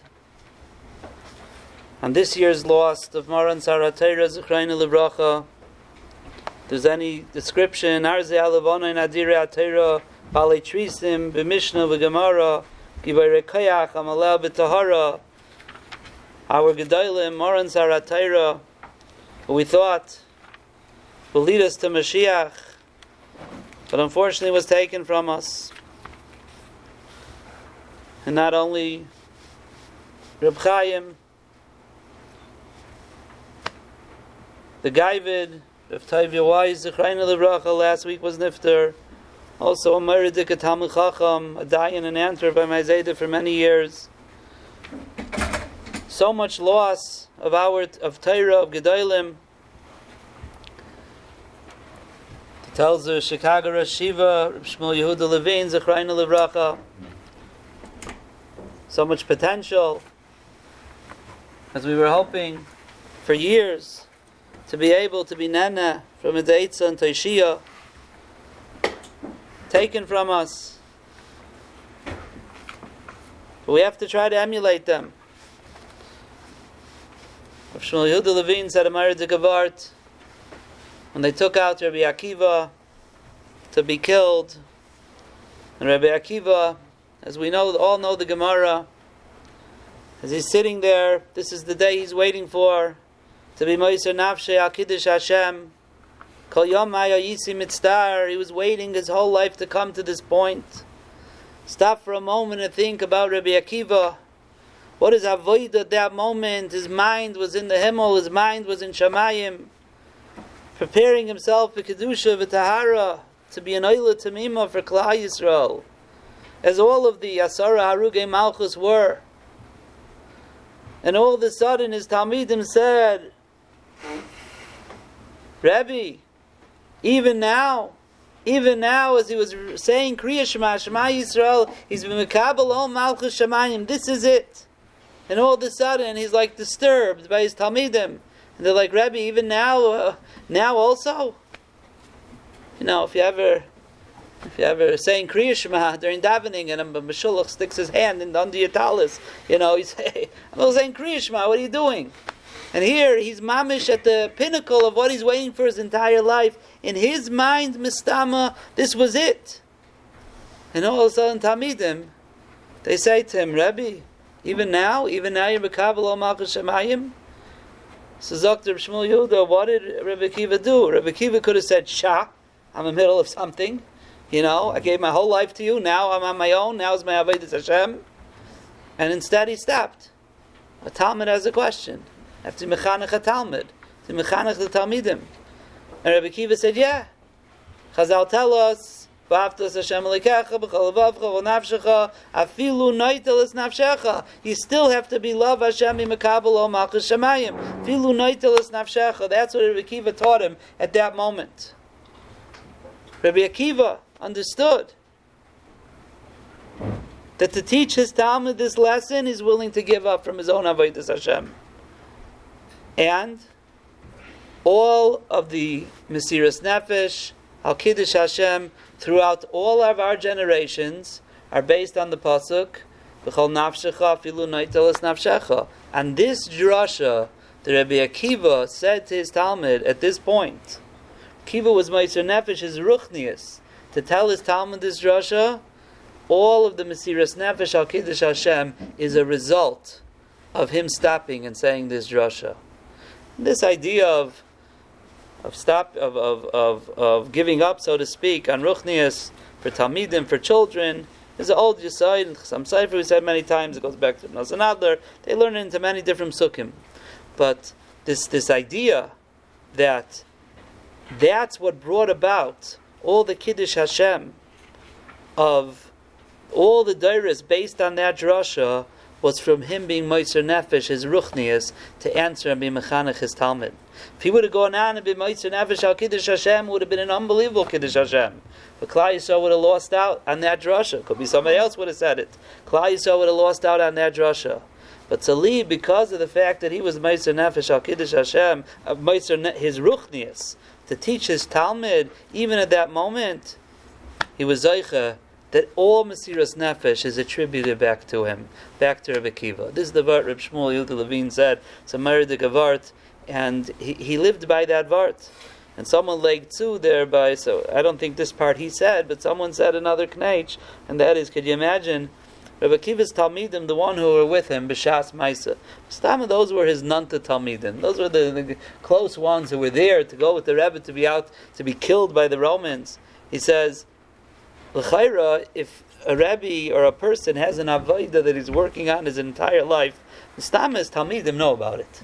Stama, they know about it. So there's no kasha. Don't they know that his whole life, every morning, he's been waiting, afilu naitel isnafshecha, he's waiting for this moment. So now he's doing it. Everybody say, Baruch Hashem, he's being mekayim it. But they didn't know about it. He could be oived his whole life on something, but it was in such a tzanuadik manner, even his closest Talmidim didn't know about it. Because it's not about who I am. It's about I'm mechanech them what they need to know. My own personal avodas Hashem doesn't have to be announced to the world. It doesn't have to be announced to the world. This is an unbelievable lesson to learn. An unbelievable lesson to learn in chinuch of our children, chinuch of Talmidim, chinuch of mein adam lechaveirei. Sometimes even a friend stares us. Sometimes in what we think is staring our steiging. Of course, every situation needs a cheshbon, exactly what and where and how. But this idea that if you help somebody else out beruchnius, you never learn. Reb Shimon Shkop and Akdam Shara Yosher. When I taught my Talmidim, I got even more chachma than I would have if I would have just learned by myself. Even though it looks like I'm giving up, but you're never really giving up anything. The Rebbeinu Shalom is able to be mashlim, and he makes sure nobody ever loses out when they help someone else out. And that is our heroes. Those are our gedolim. To look to our gedolim, to emulate our gedolim. Be'emes, today there are 3 levayas of people who I think are builders of Klal Yisrael. 3 levayas today. The first levaya, not in order of whatever, but the first levaya, my Rebbe, Uri Mandelbaum, Zechreinu Livracha, the long-time menal of the Philadelphia Yeshiva, 55 years, was sick for many years, terrible machla, the ALS, but he was a person who was a Meridik Aboina. Not so many people knew about him outside of Philadelphia. It's a big Oived Hashem. He was a Maggid Shir for years, then he became the Menal. He was a genius, actually, in literally building and architecture and things like that. But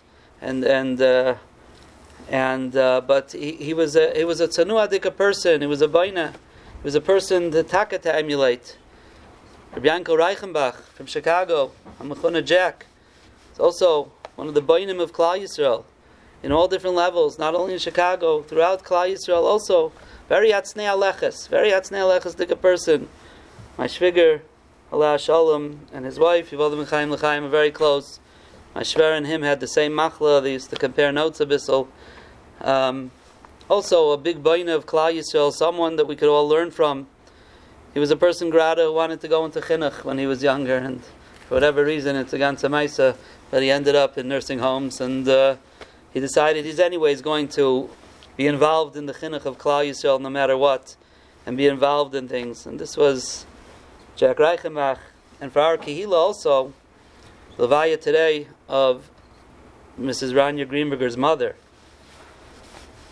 who also in her community, and Yivaldim Ben Chaim, her father, Shav Refuah Shleima, Silver Spring, they were builders of the community, of their shul, of the school, very, very involved. Each person here of these 3 people, 3 Levayas today, in a different aspect. The Manal in the Yeshiva of Alabas, president of Torah Masorah, Raskin, and then what we would call simple people who just are there, down on the ground, to be able to help Klal Yisrael in their shul, in their school, in their community build. And we were zeicha to have them here many times, stayed in our house, in our shul. It's a day that not only do we look to our Gedolei Torah to emulate, you have to look around and look at what we would call Pashat Yidin to emulate. Pashat Yidin are not Pashat Yidin. Like I said once in shul recently from a good friend of mine, when you say I'm a Pashat Yid, basically saying, it's not mechayiv me to do anything. That's not a good thing. Pashat Yidin are big mechayivim. To be a Pashat Yid is not so simple. And it's a mechayiv, and that's when we look around, not only at our Gedolim, Arzei Alavanim, Adira, Atayra, but we look around at everybody around us. There's so much to learn from people who are taka the boinim of Klal Yisrael.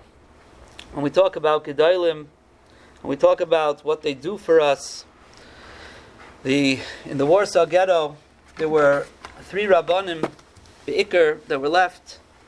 1943, Nachum Zemba, Rav David Kahana Shapira, and Reb Shimshon Stochimer, and they had a big problem because they had received a message from the Catholic Church of Warsaw, that if they would leave the ghetto in the next 24 hours, these three Rabbanim, they're willing to spare their lives. The church would save them, and they have to make that decision, but they have 1 hour to decide, 60 minutes to decide, and that was their shaila. Should they leave or should they not? As we said before, the tragic Dinei Torah that played themselves out in Menachem Zemba's home, so to speak, and this was the shaila they had.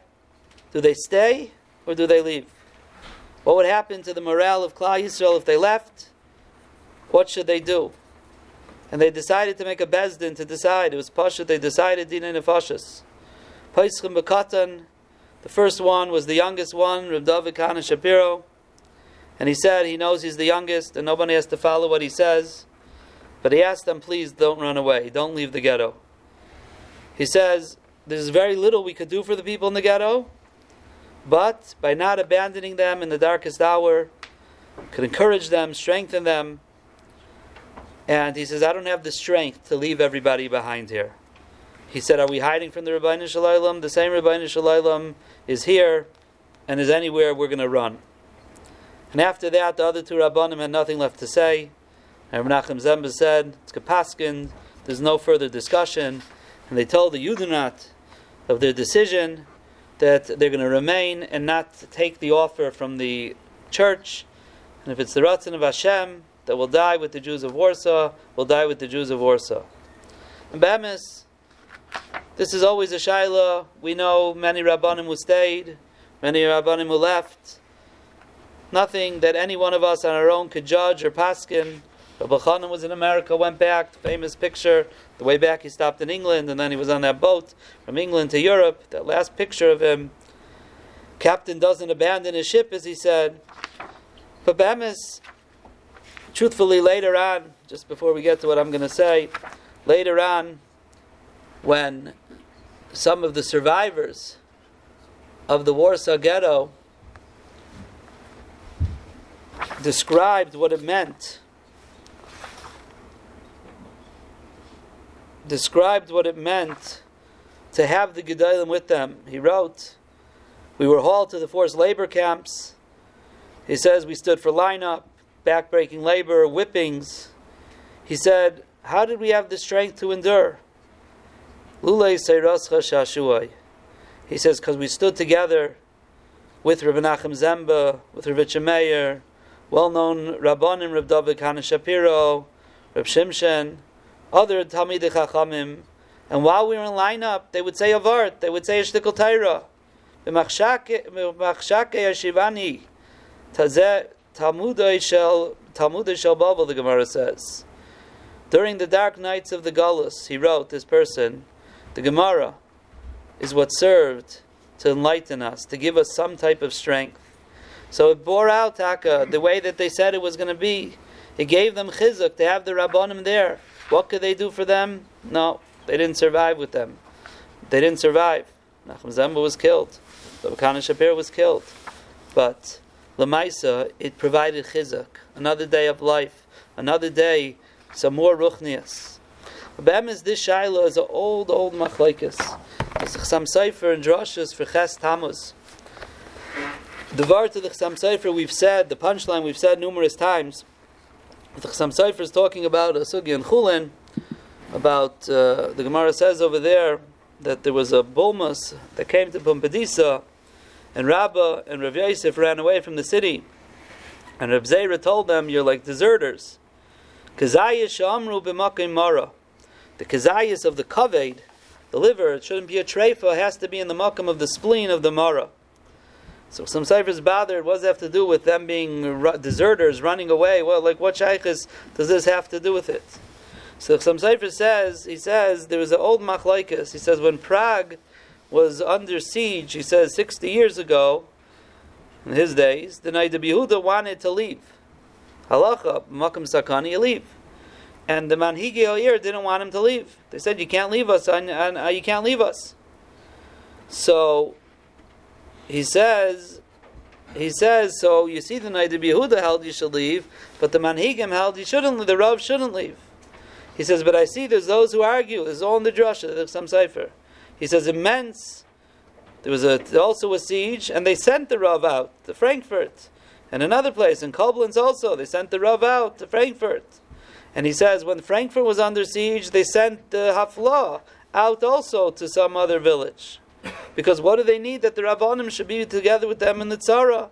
And Adarabba, if the Rav is not in the Tzara, he could daven, he could help them out more.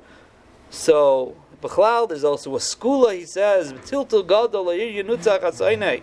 V'hibin Soya Ha'arain, when the Arain has to travel, the Talmid Chacham has to be moved out of his place.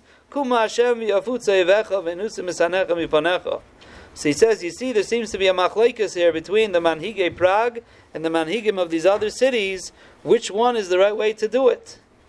And he says, really, he goes in Al Shtikol Torah, he says it's Midrashim Chalukim, about Ein Chavish Mater Atzmi Beis Hasurim. On one hand, you have the concept someone who's locked up can't free himself. On the other hand, you find by Yishmael that Yafeh, the Kayach of the Chayla, more than everybody else, his Tefillah is more Niskabel. Sounds like it's a shtickle machlaikis. So he says the Chayra, the Manhigei Prague, and the Manhigei Metz are arguing in this machlaikis. Is it better to have the person in the Tzara so he could daven for himself, or do you say no? Ein Chavish Mater Atzmi Beis Hasurim.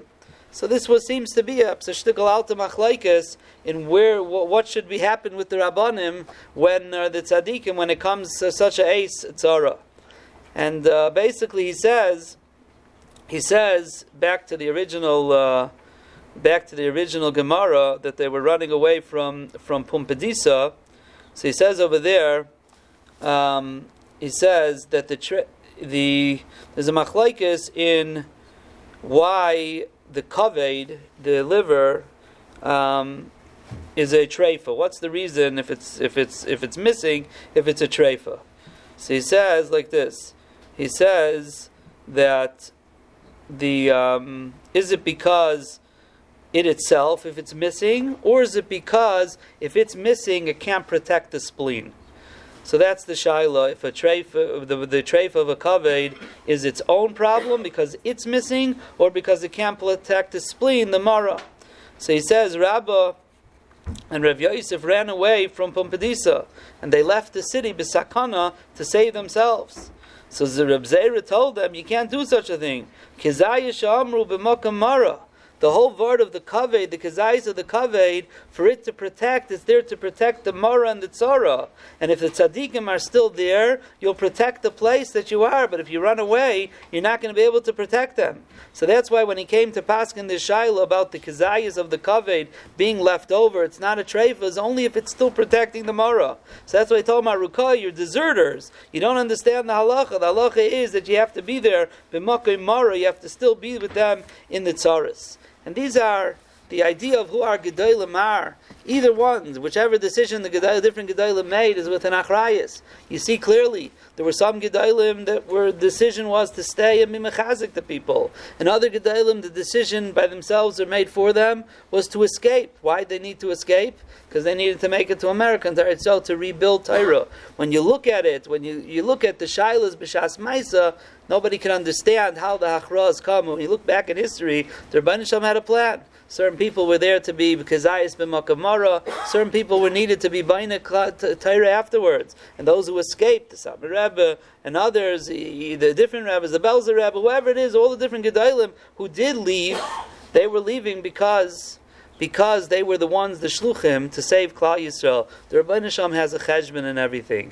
And that's what we have to remember when it comes to the Arzei Alavon and Adira Torah. To remember who our Gedolim are, who the heroes of Klal Yisrael, who we can learn from, what we can learn from them. And Be'ezus Hashem, we should taka b'zaycha to emulate Gedolim. The Rebbeinu Shalom should continue to give us our Gedolim that we have. We should appreciate them. And Be'ezus Hashem, they should lead us to Mashiach Tzidkeinu. Arzei Alavon and Adira Torah.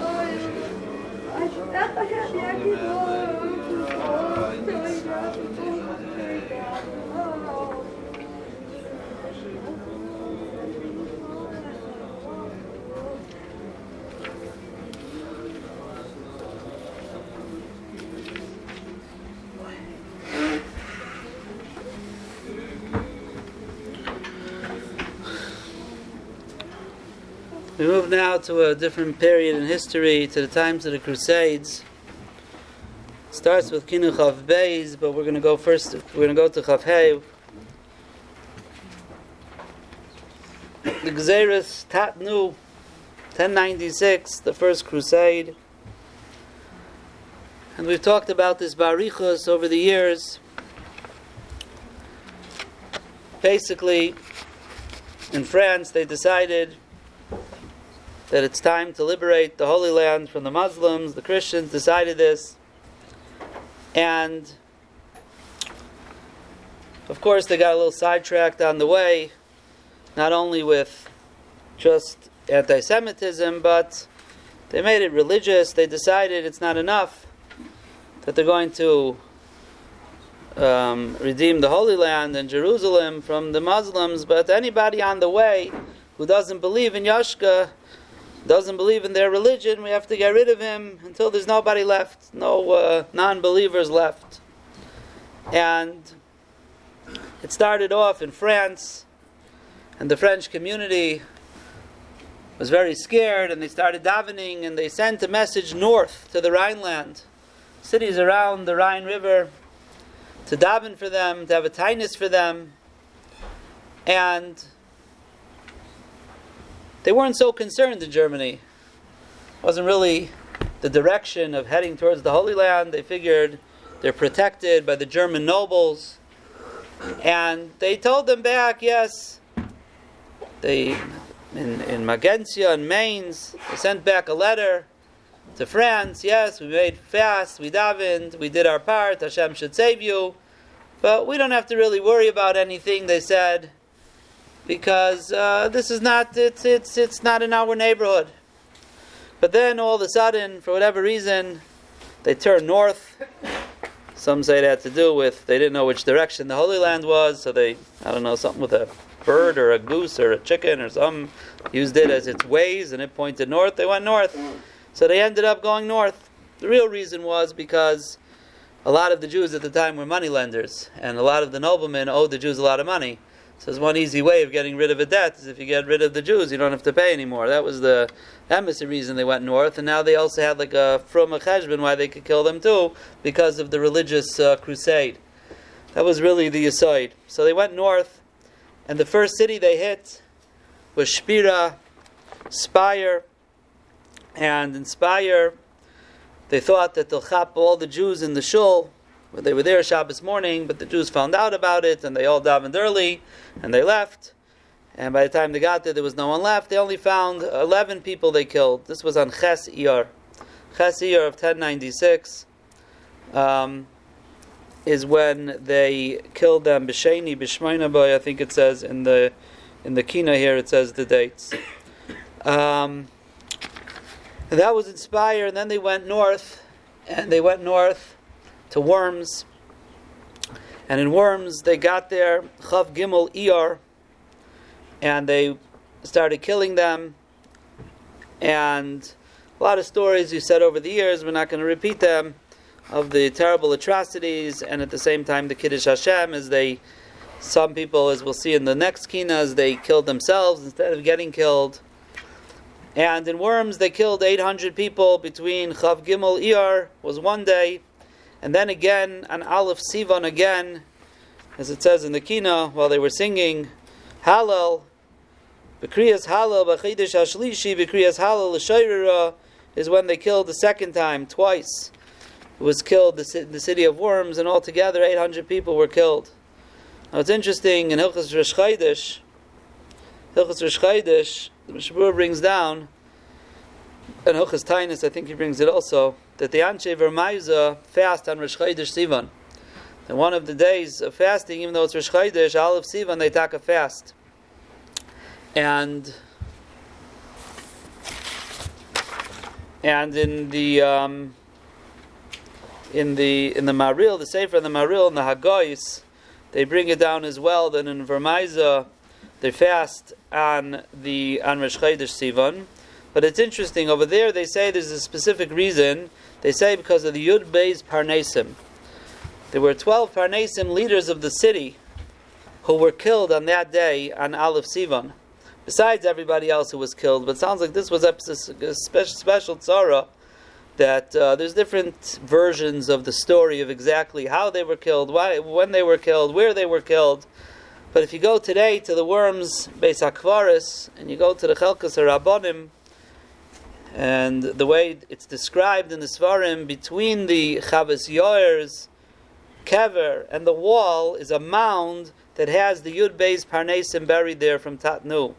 And in fact, on the wall, I was just there again for the second time in January, on my way to Vilna. I stopped there for the day, and there's a sign on the wall, Yud Beis Parnesim Tatnu. It's interesting because if you go through some of the history, they have a different year later on in the 12 or 1300s for those Yud Beis Parnesim. And then when you start going a little further, you find out that for many years it just said Yud Beis Parnesim there, and there was a psamaisa that they attributed whatever story it was. I don't know which year it was when they started renovating a little bit the walls of the Beis HaKvaris there, and they found that under this plaque was the original plaque that was put up, and there it had the year Tatnu on it, and that's the plaque that's there now, that there's taka from 1096. And this makes sense, brought down in the Minhagim, that they fasted Aleph Sivan because the Gzeirus of the Parnasim. Some say they were offered some say they were killed mamish right there. That's what the tour guides tell you in Worms, that they were right there. They went there. They weren't willing to give up their religion, and Mamela they died right there al Kiddush Hashem and were buried right in that spot. So that's Aleph Sivan, but it wasn't only them. It was a lot of people were killed on that day. And then they went north and they came to Magensia. And these are the three cities we're talking about here. The cities of Shum is Shpira, Vermeizen, Magensia, Speyer, Worms, and Mainz. Mainz is more north. And in Mainz, they actually, there it talks about them killing each other, the Yidden killing each other, each one pushing that I should be Mekadesh Shem Shemayim first. And over 1,000 Yidden were killed in Mainz on Gimel Sivan. And in fact, in the Minhagim Maril, it says there that the minhag in Magensia is that they say Tachanon until Gimel Sivan. Because Kiba Gimel Sivan Misanim Sham Bechol Shana Al Gzeira Shahoisa Sham Ba'isa Hayayim L'chein Aimrim Tchina Javar Hatainis. That is the lashon. Even though our minhag is ready from Rosh Chodesh, we don't say Tachanon and the Shleish Me'agbala, but because of the tzara that happened on that day, Gimel Sivan, they fast on Gimel Sivan. They say Tachanon until Gimel Sivan. That's what it says in the Maril. Be prepared for that day. That day is a tainus. So those are the three cities that we talk about over here in 1096. Tatnu, the Gzeirus of Tatnu of the Crusades. I want to focus for a few moments on the city of Shpira, of Speyer. The reason I want to focus on it, many reasons, but to realize that the Crusades of 1096 were just as much as the big tzara was over here, and we're not minimizing it. This is why we say Avarachamim every Shabbos, was because of Gzeirus Tatnu. As we've said in Shul many times, there were many Kehilas who only said Avarachamim during the Yemei HaSfira, because this was in the days of Sfira, from Ches Iyar, these three cities, till Gimel Sivan. It continued afterwards. There's all the Crusades kept on going throughout many Kehilas, through Tammuz already. A few months, Iyar, Sivan, and Tammuz they were killing, and that's really what the first crusade in this area was, till they ended up in Prague, and things like that. But the many Kehilas only said Avarachamim during the Yemei HaSfira, and that's why even if there's a Shabbos, during Sivan, you say Avarachamim, because that was mamish, like we see mamish. The Gezeira of Worms over here was Worms was Aleph Sivan, Magensia was Gimel Sivan. This was it. They say Avarachamim. You say Avarachamim if there's a bris, all these things, because this was the time of the Crusades here. This was when these Kehilas were being killed. Some, like I said, some only said it during Sfira and didn't say Avarachamim the rest of the year. We say it the rest of the year, but we have to understand that it was because of this kina, of this Gzeirus Tatnu, that we say Avarachamim, And So I want to focus on Speyer for a few moments, and I probably could do this with every city, but the reason I want to focus on it because this year, when I was there in January, was the first year I was in Speyer. Worms and Mainz I was before already, as I've described it, but this is the first year I made it to Shpira, to Speyer. And what's left over there in Speyer is actually the remnants, a few walls of the shul. As we'll see in a moment, it's not the shul that we just mentioned from 1096, but we'll see in a moment what that shul was. So there's a lot of and that's I want to say mamish the original building, but pretty much the original building. In Mainz, I'm not aware of any buildings that are left from the times of the Crusades. There's no real Zikaron over there. Worms, we mentioned Rashi Shul. Rashi Shul was destroyed many times and rebuilt numerous times. Theoretically, that is a remnant, but here you mamish have the broken down remnant of the shul.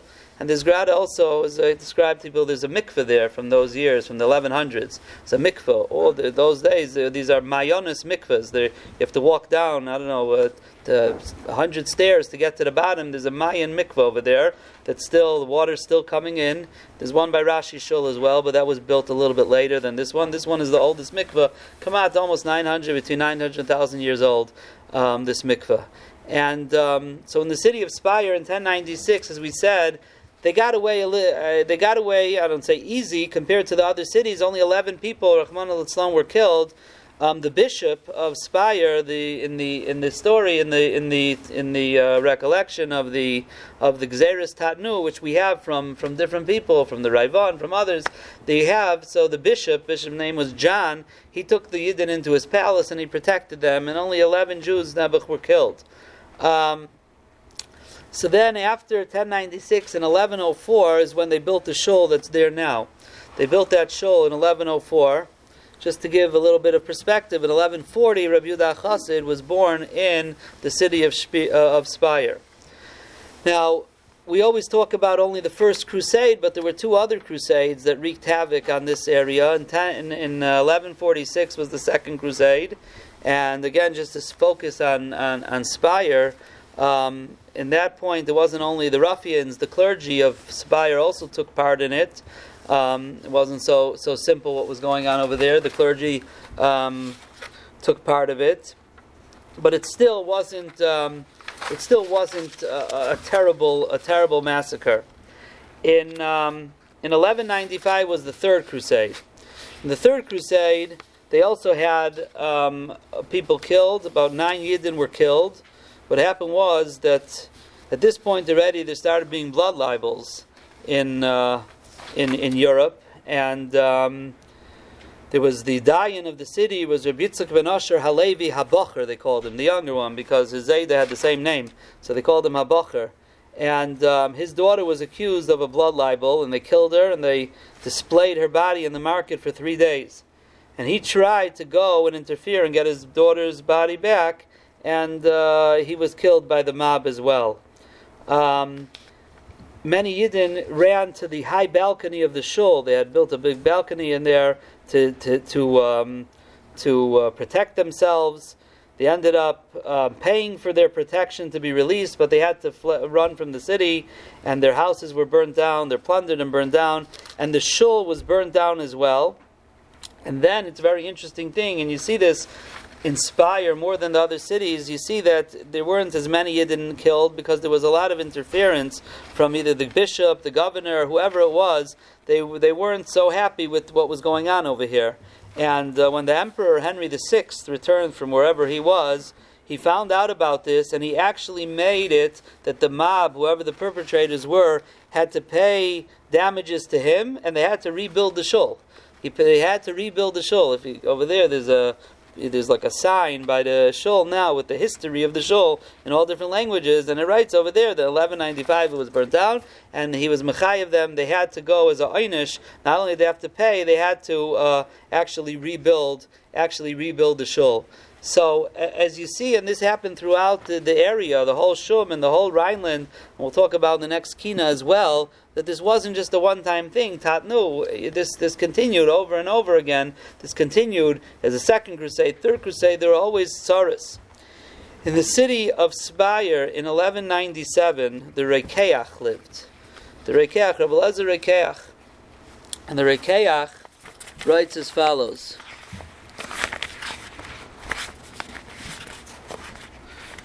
The Rekeach writes that he was sitting in his home, Chav Beis Kislev.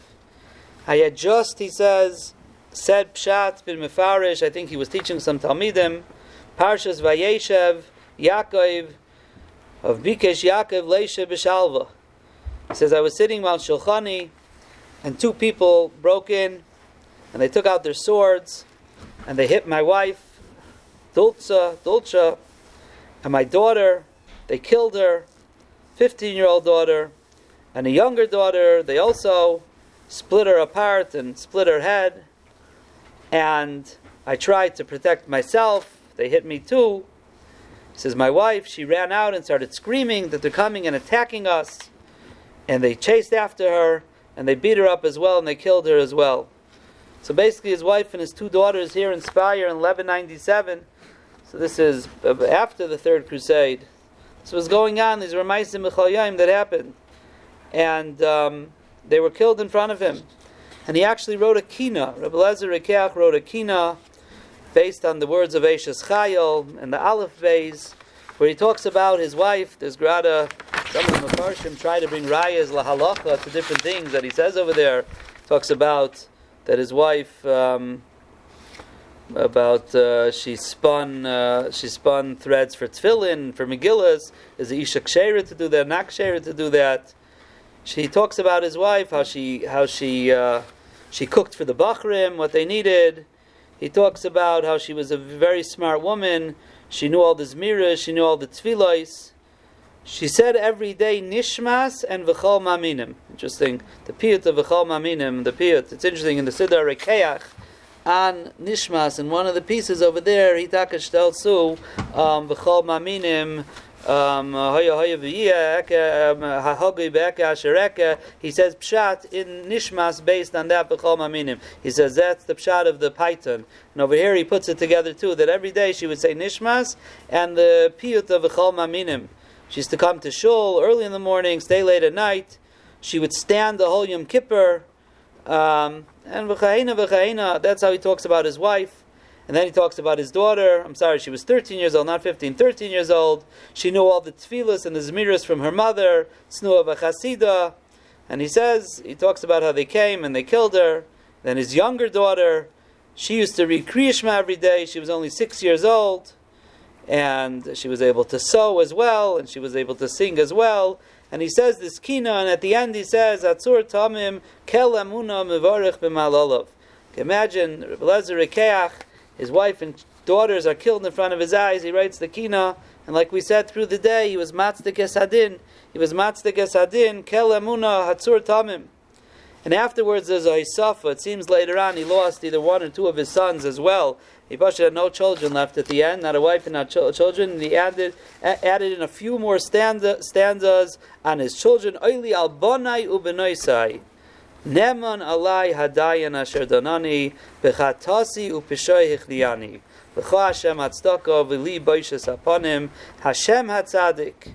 L'cha avarich b'chol mida shir achva, he says. L'cha echra v'ishtachave.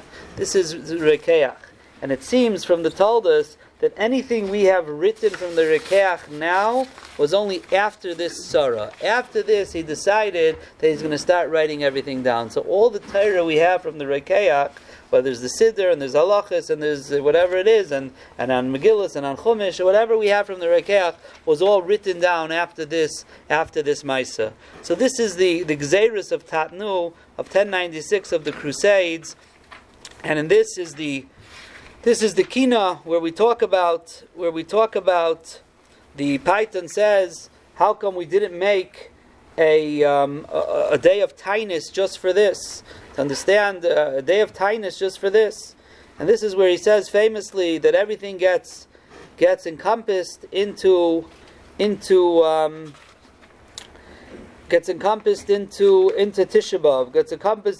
B'Av. And he writes, Ein lahaisif shever v'taveira. We can't make another tainus. And then he writes, Vein lahakdim zulasi lachra. We can't make it earlier, we have to delay it. So what does it mean? You can't make it earlier, you have to delay it? L'chari just said you can't make a new day of Tisha B'Av. So the Chassam Sofer in a Tshuva brings a raya from this. He says Pshat here.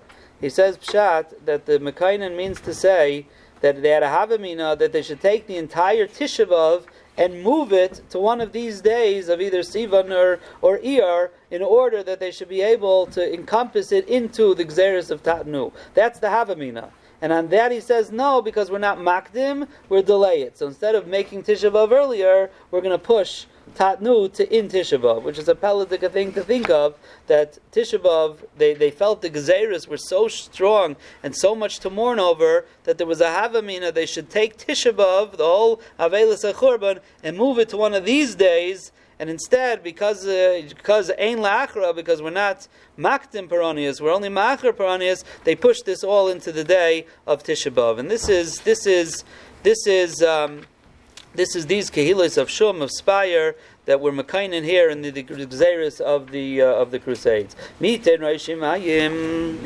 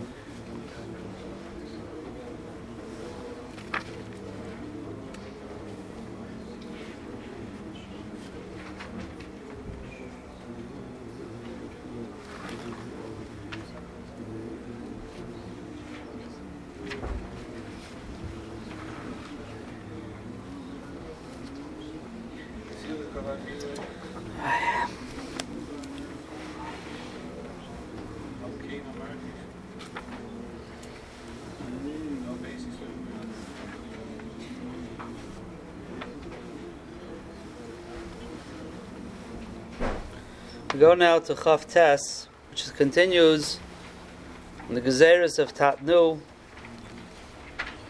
The Kina that we just said, Chaf Hei, was written by Reb Kleinus, Reb Yehuda, and some say this also was written by Reb Kleinus, some say it's the same person.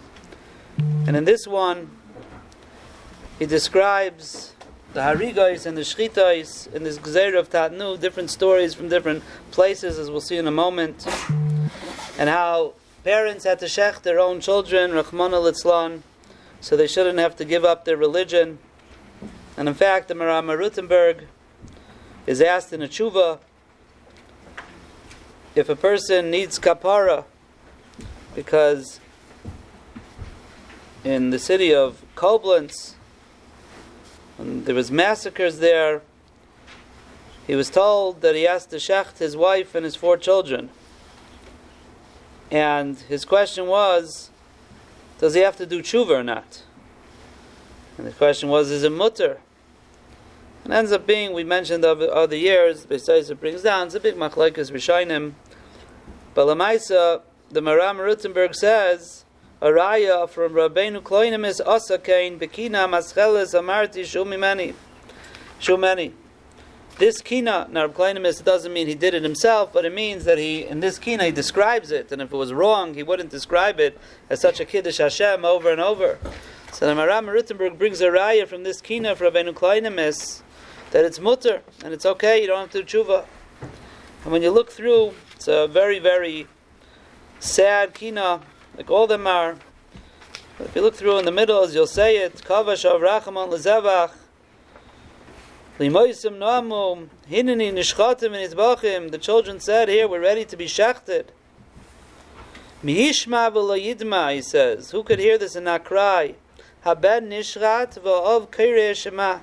Child is being shechted and the father is reading Shema, Mira kazoisu mishama. L'chayra, this is a Maisa, he's referring to a Maisa that's brought down by the Raivan in his descriptions of the Gzeiros of Tatnu, Reb Elazar Reb Nosson, and he brings down a Maisa, and this was in a city, this is after Cologne. He has, as we'll see in a few moments, he has a whole kina he wrote on the city of Cologne, which was after Magensia, Gimel Sivan, they moved on, Hey Sivan, they moved to Cologne. But this is a place afterwards, I don't even know how to pronounce it. I'll tell you the truth, I Google searched the name of the city, and the only place came up was this sefer, so it must be some little hamlet near there, Viblin Kov or something like that. And he writes, V'shama yachasid echad zaken amalayamim Rabbeinu Shmuel ben Bichil Shemai. There was a zaken echad, his name was Rabbeinu Shmuel ben Bichil, and he had a very good-looking son, and they ran into the water. Upashat tzavar l'shchita lifnei aviv b'zei chamayim, in the water he stretched out his neck to be shechted, Ubirich aviv alav al ashchita. Father made a bracha al ashchita. V'habein ana amein. V'chalaimdim sviva vanu b'karam Shema Yisrael Hashem Lekeinu Hashem Echad. Now here in the Kina it says the father was Kairei Shema, but this is the idea. He says, and the Ravan writes, Ru'u kol ba'olam, look, kama gadol kayach haben. Shebli iko nishchat. They didn't even have to tie him up. Not like Yitzchak had to be tied up. V'kama gadol ha'av, shalinichmu rachamav. Miyishma v'lo yidma. And that's really, miyishma v'lo yidma is the same lashon here. That's why Mistam it's referring to this story. It's the same lashon. That both of them were willing to give up.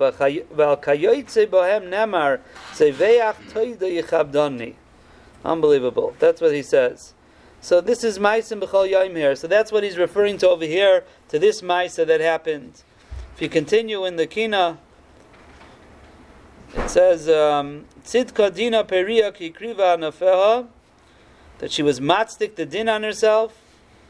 Usmur mizrak dam kibla b'chnafeha. And instead of the mizrak dam that you're mekabel carbon's dam in, she was mekabel b'chnafeha, in her beged, in the edge of her beged. She was mekabel the dam, and this is another story, a remez to another story, also.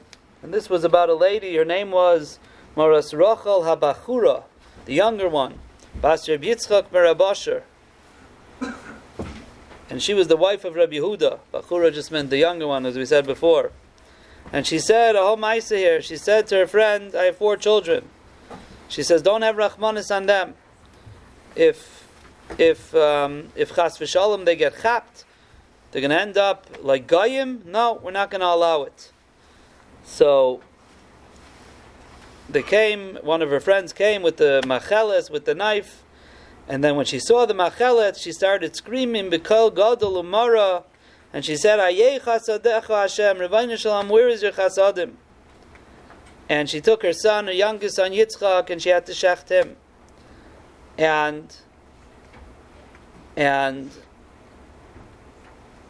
then the son. Now, what she did was she didn't want her other son Aaron to see, so she had held up her dress in front of it to be like a mechitza between the two, so the other son shouldn't see.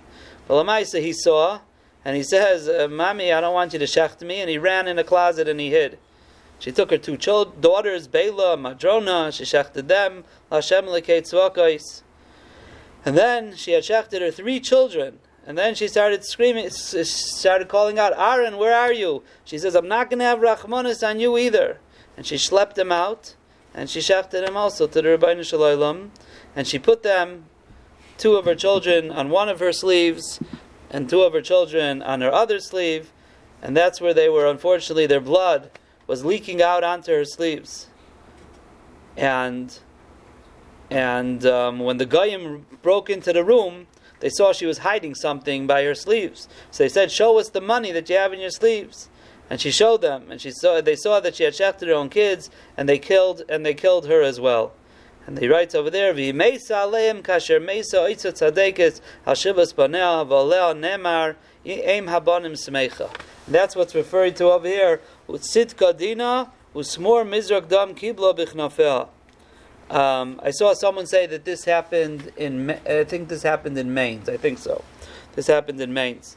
So this was some of the tzaras here in the different cities that they Nebuch had to give up, not only give up their own lives al Kiddush Hashem, but to shech their children al Kiddush Hashem. Now really, we only have like 3 or 4, maybe 5 kinais that talk about the tzaras of this area of Ashkenaz, specifically, as we're saying, the gzeiros of Tatnu. But be'emes, there are a lot more kinais. If you get an old kinais of a German kinais, a kinais Ashkenaz kinais, I found one on the computer with a German translation. There's a lot more kinais that Ashkenaz has for all the different places. Like I mentioned before, there's a kina that the Ravan wrote for the city of Cologne, which was on Erev Shavuos. And he writes that that all these gezeros began in Iyar. All these gezeros, as we said before, they began in Iyar, and they went to Chodesh Tammuz. As they went from city to city, he lists off numerous cities, and he has a kina here, Chassidei Kolonya, Telachna Bnei Yisrael, L'Koinen, L'Misper Rav. Talks a whole kina on Kal Kodesh Kolonya. So we only have a few of them. We focus on Shum, but the Ashkenazim, they actually have many more kinos. There's another kina that starts off Eicha Yoshva Vodar Aguna that they have, and in that one it says Beferish Bishas Tatnu Lotevach Nisanu. In the year Tatnu Lotevach Nisanu.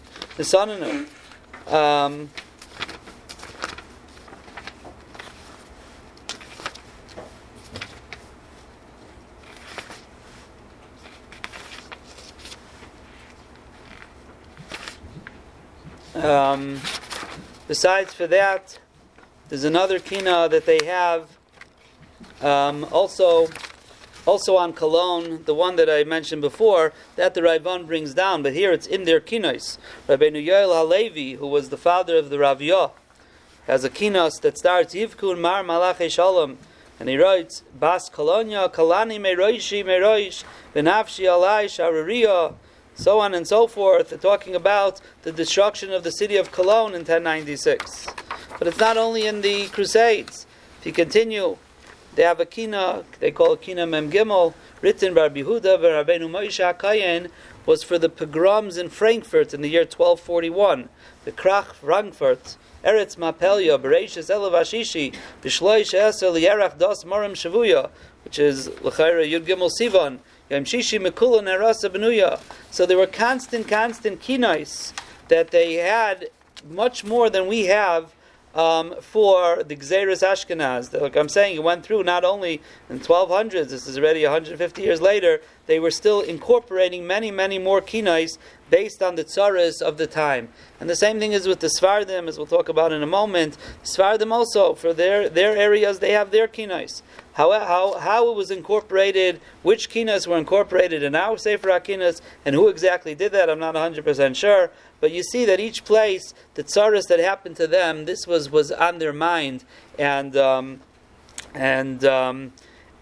are the things that they constantly wrote kinais in order to keep these tzaras here. And if you think about it that way, so then you understand it wasn't just 2-3 kinas, and we want to change the whole Tisha B'Av to a different day. This was their churban, mamish their churban, and they had many kinais along those lines, and these are the kinais that they lived with, and because of that, this is how they viewed the churban, and they wanted that that Tisha B'Av perhaps should be moved, but of course, as we said in the kina before, it can't be moved. And these are the stories v'chahena, stories of parents who had to make very, very, very scary and decisions to decide that this is more important. It's more important for my child not to grow up in a place where they don't belong, to die al Kiddush Hashem, to understand that this world is only a world of earning Olam Haba. But if you're not going to learn Olam Haba here, what's the world worth? Better they should go al Kiddush Hashem and not have to worry about having here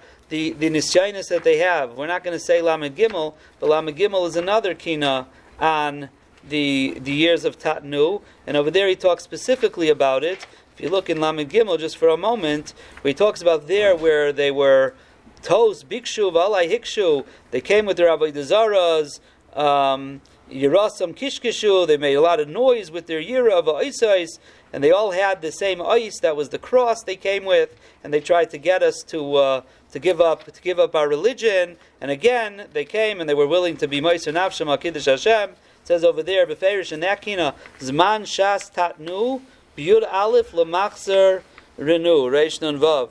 So, if anyone's interested in knowing what that means, basically it means to say is that that we know that we have to make a leap year, right? 7 times in 19 years, you have to make a leap year for to keep everything, to keep Pesach where it's supposed to be. So in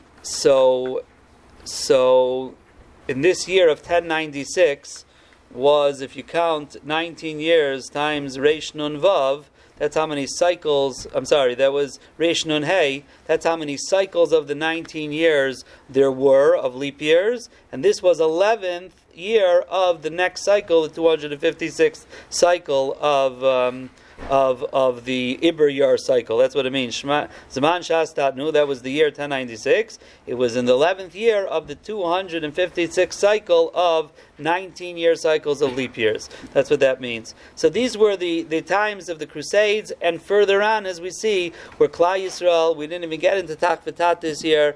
Other years we have gotten into it. We don't have time to do that. But as this continued in Klal Yisrael, Tsaris and Tsaris and Tsaris, all the result of the Churban, and all of these Tsaris are encompassed here into the kinais of the Churban. Amarti Shumani b'bchi amarer.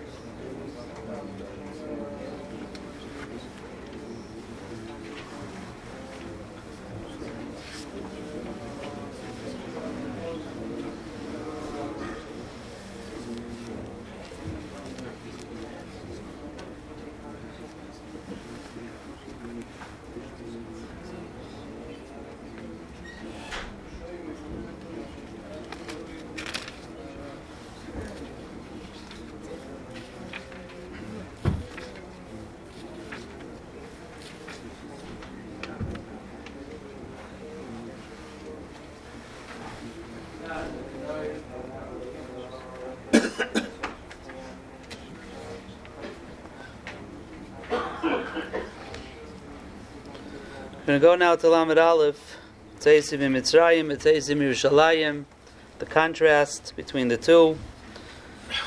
How we left Mitzrayim on a high, how we left Yerushalayim on a low. And we always talk about the Golus Svarad in this Kina, how they left 1492. They were expelled from Spain. They went, chosen with either they're staying, converting. The Sefer HaKabbalah, Rabbi Avram Reb Shlomo, who was 10 years old, by Girush Svarad, he was one of those who was in that expulsion. He said, Roiv of the Jews stayed at home and Hemiru Dasam, and gave up their religion. V'lo migdolei Svarad manigei misei ma'at. Says only a few people, a few of the Gedolei Svarad and the leaders of Svarad left, who were willing to give up their lives al Kiddush Hashem. They made themselves hefker. The Gadol Bekulam, the Yitzchak Abarbanel, Shakidesh Hashem Befarhesya, Lifnei HaMelech V'Asarim, because he was given an out. He was Abarbanel was a minister in the king's palace, and he decided he's leaving, and he gave it all up, all his riches and all his fame and all his fortune. It was Mekadesh Shem Shemayim Befarhesya, and left. 300,000 Yidden left on Tisha B'Av of 1492. 300,000 sounds like a lot, but he's saying it was a Mesei Ma'at, it was a small amount of who they were. And they left, and they had terrible stories. The Abarbanel himself writes that some of them went on boats, and they capsized, and some of them were sold to Africa as slaves, some of them were killed.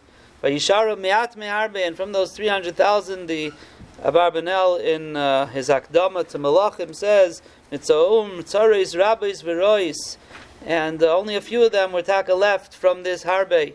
And that's what it was. It wasn't an easy thing to leave. This is what it means to say they were making themselves hefker. And as we said, almost every year, the Sefer HaTeidah writes that there was a psak. It doesn't say there Mefurish Abarbanel, but Kenzach Farshtown that it was his psak, that they played music on Tisha B'Av as they left Sfarad. There was an orchestra playing, and the reason is because they wanted them to understand that the only time you cry is B'tzeisim Yerushalayim, when you're going out into Galus. But when you're leaving one Galus to another Galus, that's not crying. You don't cry for leaving a Galus. Adarabba. It's another step towards the Gula, and therefore they were Mako, and they held that they should have an orchestra playing as they left Spain. Lemaisa, the Rebbe Reb Yonason in Yaris Dvash writes in Jewish Vav, when he talks about the Indian of Goyish clothing, he writes, V'chein midvar habegadim, hu hadavar shegaram mikedem misvarad hagirush. He says that they wore the begadim shalav shu gvarim v'nashim. He says part of the assimilation in Sfarad, which he says was Gairim. The Girush had to do with clothing, dressing like a guy, going with their styles. The Tzrar Hamar, we mentioned other years, says other reasons. He says they were too comfortable there. They built palaces, and they thought this is mamish their place. But this is what Rabbi Yonason Eibeshitz, Rabbi Yonason writes in Yaris Dvash. And Bemes, Rabbi Yaakov Emden, in his Siddur, on Tisha B'Av, on Tisha B'Av, Chodesh Av, when he's talking about Golus here, he writes, he has a long piece over here, and he says, you have to be very careful when it comes to the levush of Goyim. He says,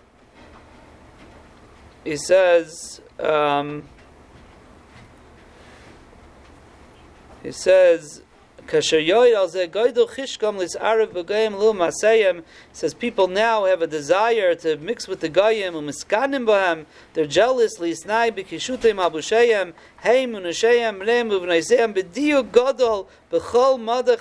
every new style, mamish medaktek, machmirim al atzman, umedaktiv hem yoiser me'amim oheim ha-mechadshim. They're more medaktiv than the Goyim are mechadish them.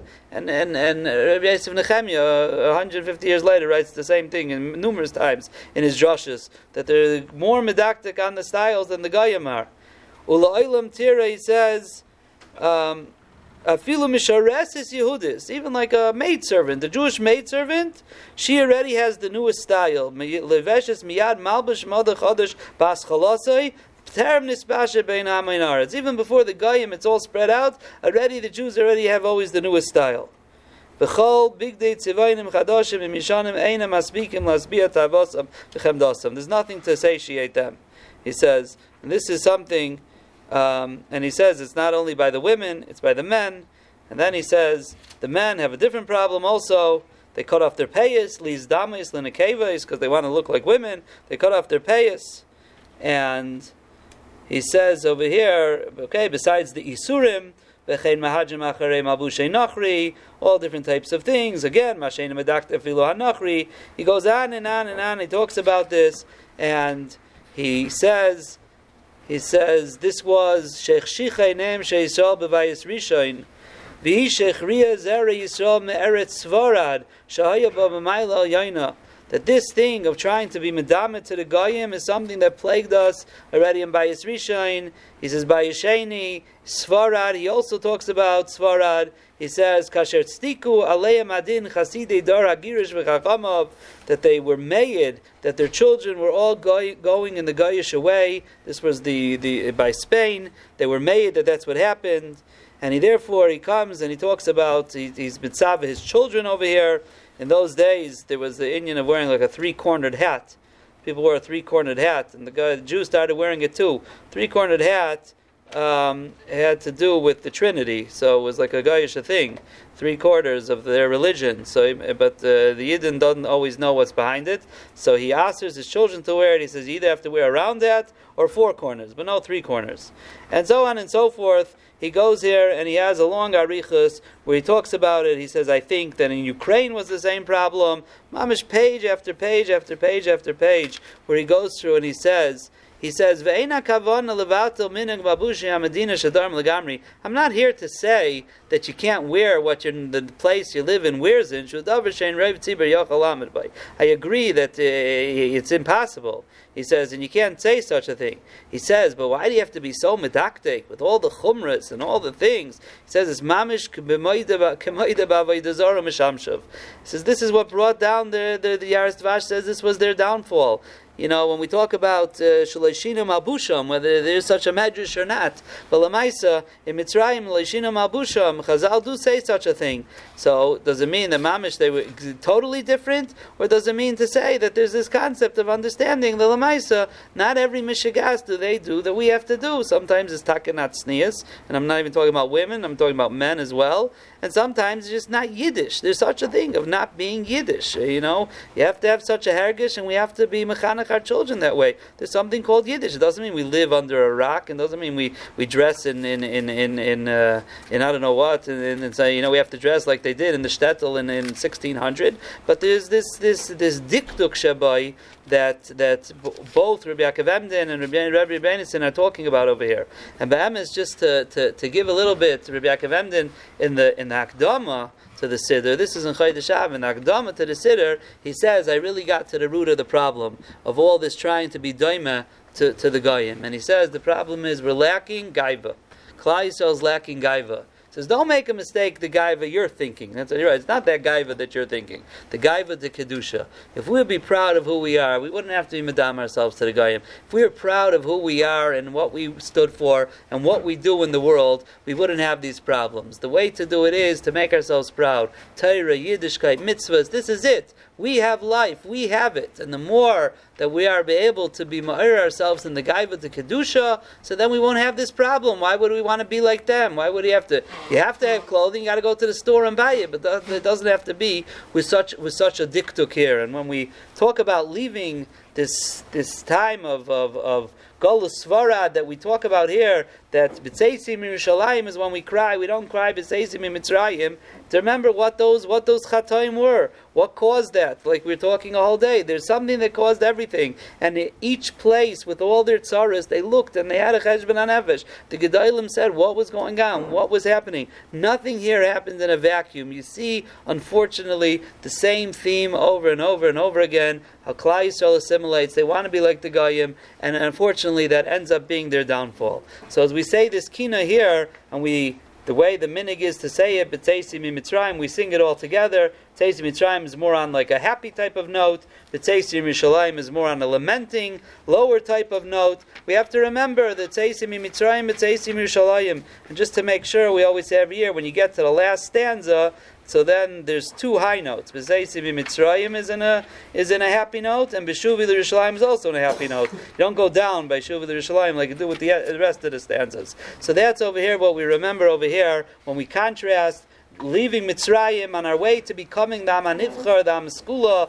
the Mamleches Koyanim v'Goy Kadosh. If we want to remain on that level, we have to be the Mamleches Koyanim v'Am Kadosh.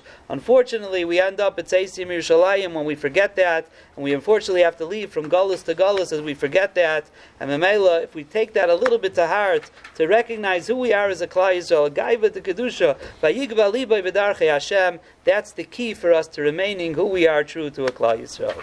Eishtuka.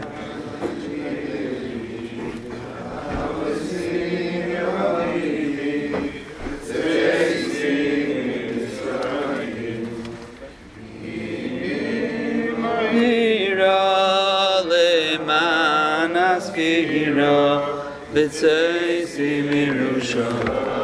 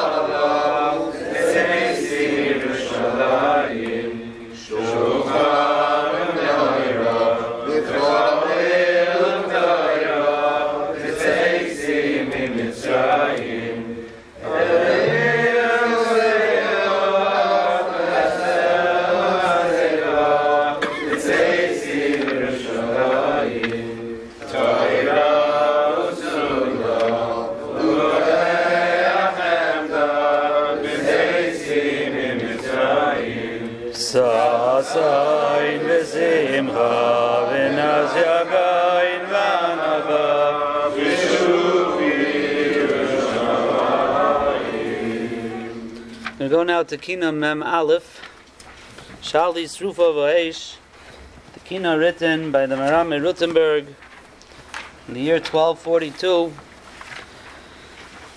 1240, the Maram Rutenberg was in Paris, a Talmud of the Baal HaTaisvis, Rabbeinu Yechiel mi Paris, and at that time, of course, there was a Meshumad, Nicholas Donin, who decided that the way to get rid of the Jews, for once and for all, is to get rid of their Torah.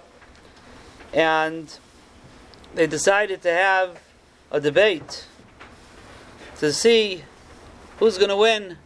See all the terrible things that it says in the Gemara and the Talmud about Christianity and all different types of things. And was chosen numerous Baalei HaTaisis, Rabbeinu Yechiel mi Paris, Rabbi Shemikutzi, the Baal HaSmag, Rabbeinu Shmuel ben Shloimi mi Palaiza, Rabbi Yehuda ben David mi Malone. They were chosen to be the ones who debated. At the end, only Rabbi Yechiel and Rabbi Yehuda actually had the debate, and they pretty much won, so that's why it was over very quickly. But it doesn't really make a difference who wins the debate. It was all a sham anyways, as we all know. In the year 1242, Erev Shabbos Kodesh Parshas Chukas, they took 24 cartloads, wagon loads of Svarim. And just to remember, there was no printing press yet. So all of these Gemaras were all handwritten. Many of them had in the margins the notes of the Baalei HaTaisvis. And they were burnt. And they were burnt there, right in front of Notre Dame. And it was a terrible time. After that, the Maram Rutenberg left France back to Germany. That really was the end of the French tkufa of the Baalei HaTaisvis. As it moved into Germany after that, Rabbi Yechiel mi Paris, I think, ended up in Eretz Yisrael afterwards. And he wrote this, Kina Shali Srufa V'Eish, the Shloim Avelayich, the Torah that was burnt in Eish, should ask how the Avelim are doing. And in it, he shows his tsar over the burning of the Torah. And as he says, Aloshan, V'eshal aleas hayesh Torah chadasha. Is there a new Torah? B'chei nisrifu glilayich. So that's why it was burnt. And he continues and he says, I wonder if I'll be able to taste anything after I saw after I saw that they took all the Sifrei Kodesh like Iran and they burnt this Shlal Elyoin, so on and so forth, where he depicts his pain over the Sreifas HaTorah. And this is something, as we know, throughout history, the Goyim are always out to destroy the Sifrei HaKodesh, to destroy the Torah itself. And we've said many times the words from the Brisker of Son, Reb Chaim, Saraf HaPoistim is HaRasha HaTorah, that HaPoistim is HaRasha, one of the 5 things that happened on Shavuos B'Tammuz, is he burnt the Torah.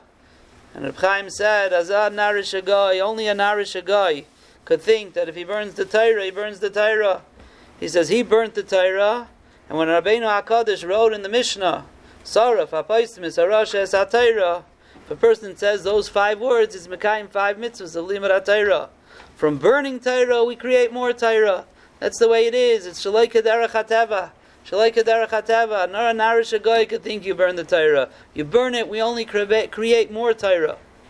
Be'emes, if you look in the Hakdama to the Tshuvas Achiezer, Reb Chaim Oizer Grzensky Zechreinu Livracha. So in Hakdama to the Tshuva he writes, he says, people are thinking, is this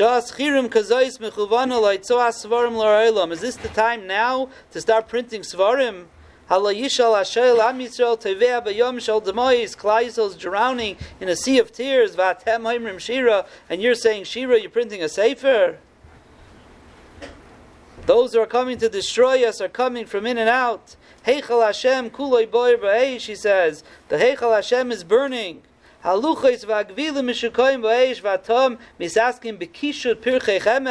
Torah is burning and you're putting flowers on it? Dr. Chaim Oizer, no, this is the Koyach of Klal Yisrael b'chol hadoros u'b'chol hatkufos v'azmanim.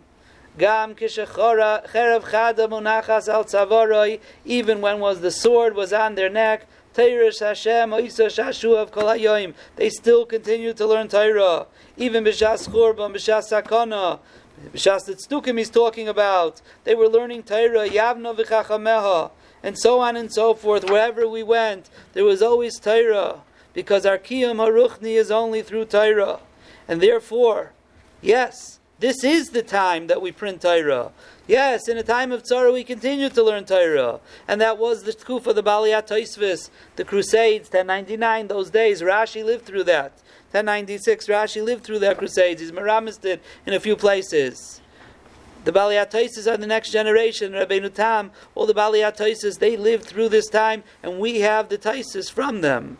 There's that famous Tosfos of Avakama, there's a Zak Kabbalah, it was written the night before he was going to be killed, that long Tosfos over there in Meruba. This is how we are. Klal Yisrael continues no matter what to learn Torah.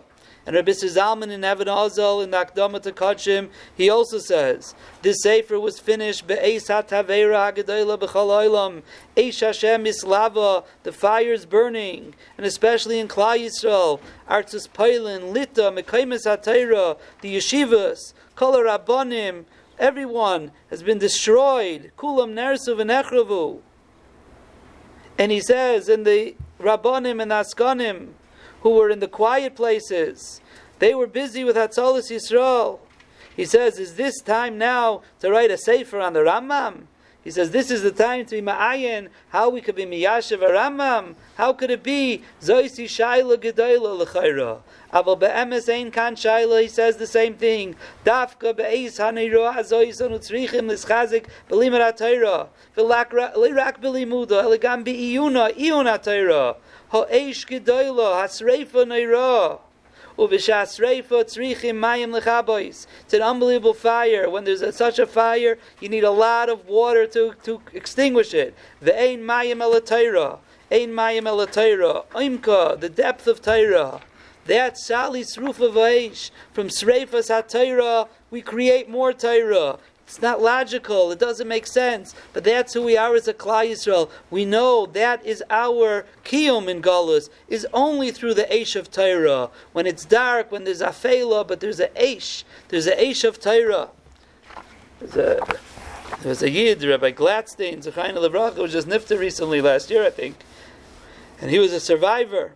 And when he was liberated, so first of all, I don't remember exactly where he was, but wherever he was liberated. He said, first of all, the Nazis, realized that their end was near, so they exchanged uniforms with the Jewish inmates, thinking that the Americans are going to think that the ones in the emaciated ones in the uniform, those are the Nazis, and the fat ones in the pajamas are the Jews. They thought maybe that would work, but obviously it didn't work. The Americans were a little smarter than that. It says after the liberation, the general Henning Linden came over to Rabbi Gladstein, and he handed him a pistol, and he said, "Here, take my gun and take revenge against the enemy. You have them all here. Go shoot them." And he looked at him. He says, "Revenge?" He says, "I leave revenge to Rabbeinu Shalom. Here's your gun back, but I have one thing I need from you. It's 5 years since I looked in a Gemara. I was in the middle of Masechta Bava Basra, and I need a Gemara Bava Basra. That's my revenge. That's my revenge."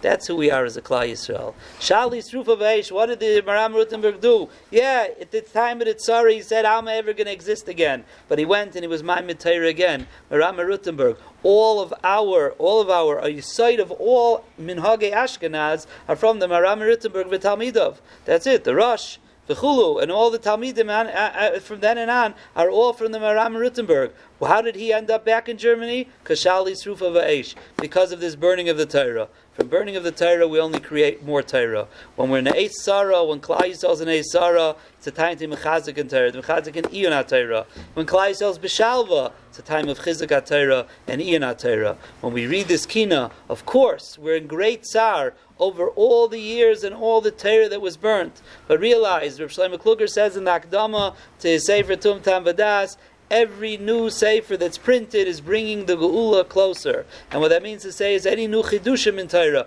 any Torah that's being said is bringing the Geula closer and closer and closer. So yes, in times of Churban, in times of Eish, that's the time when we, even b'shas Churban, as we started off the morning, we're ready with the tikva, we're ready with the hope. This is not the end, there's going to be a future, we're going to bring the Geula closer. More Torah, Saraf HaPoistimis Arashas HaTorah. The Rishoim named HaPoistimis throughout the Dairis thought they're going to burn the Torah, but such narish agayim. You don't burn Torah. When you burn Torah, it only creates more Torah and more Torah. Shali Srufa Vaish.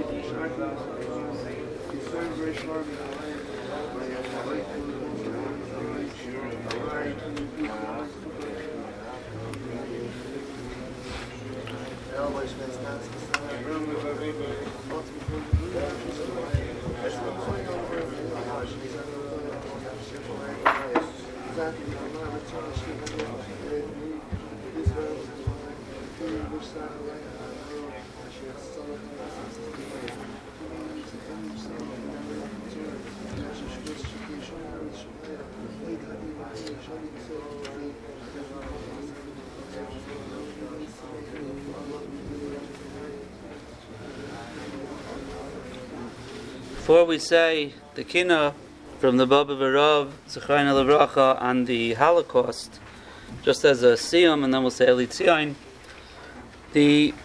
Just as a siyum, we started off the morning a few hours ago talking about recognizing our past, tshuva, a hope for the future. There's a nechama, and hopefully we try to bring out a chizuk from Churban as our avoid as we go forward.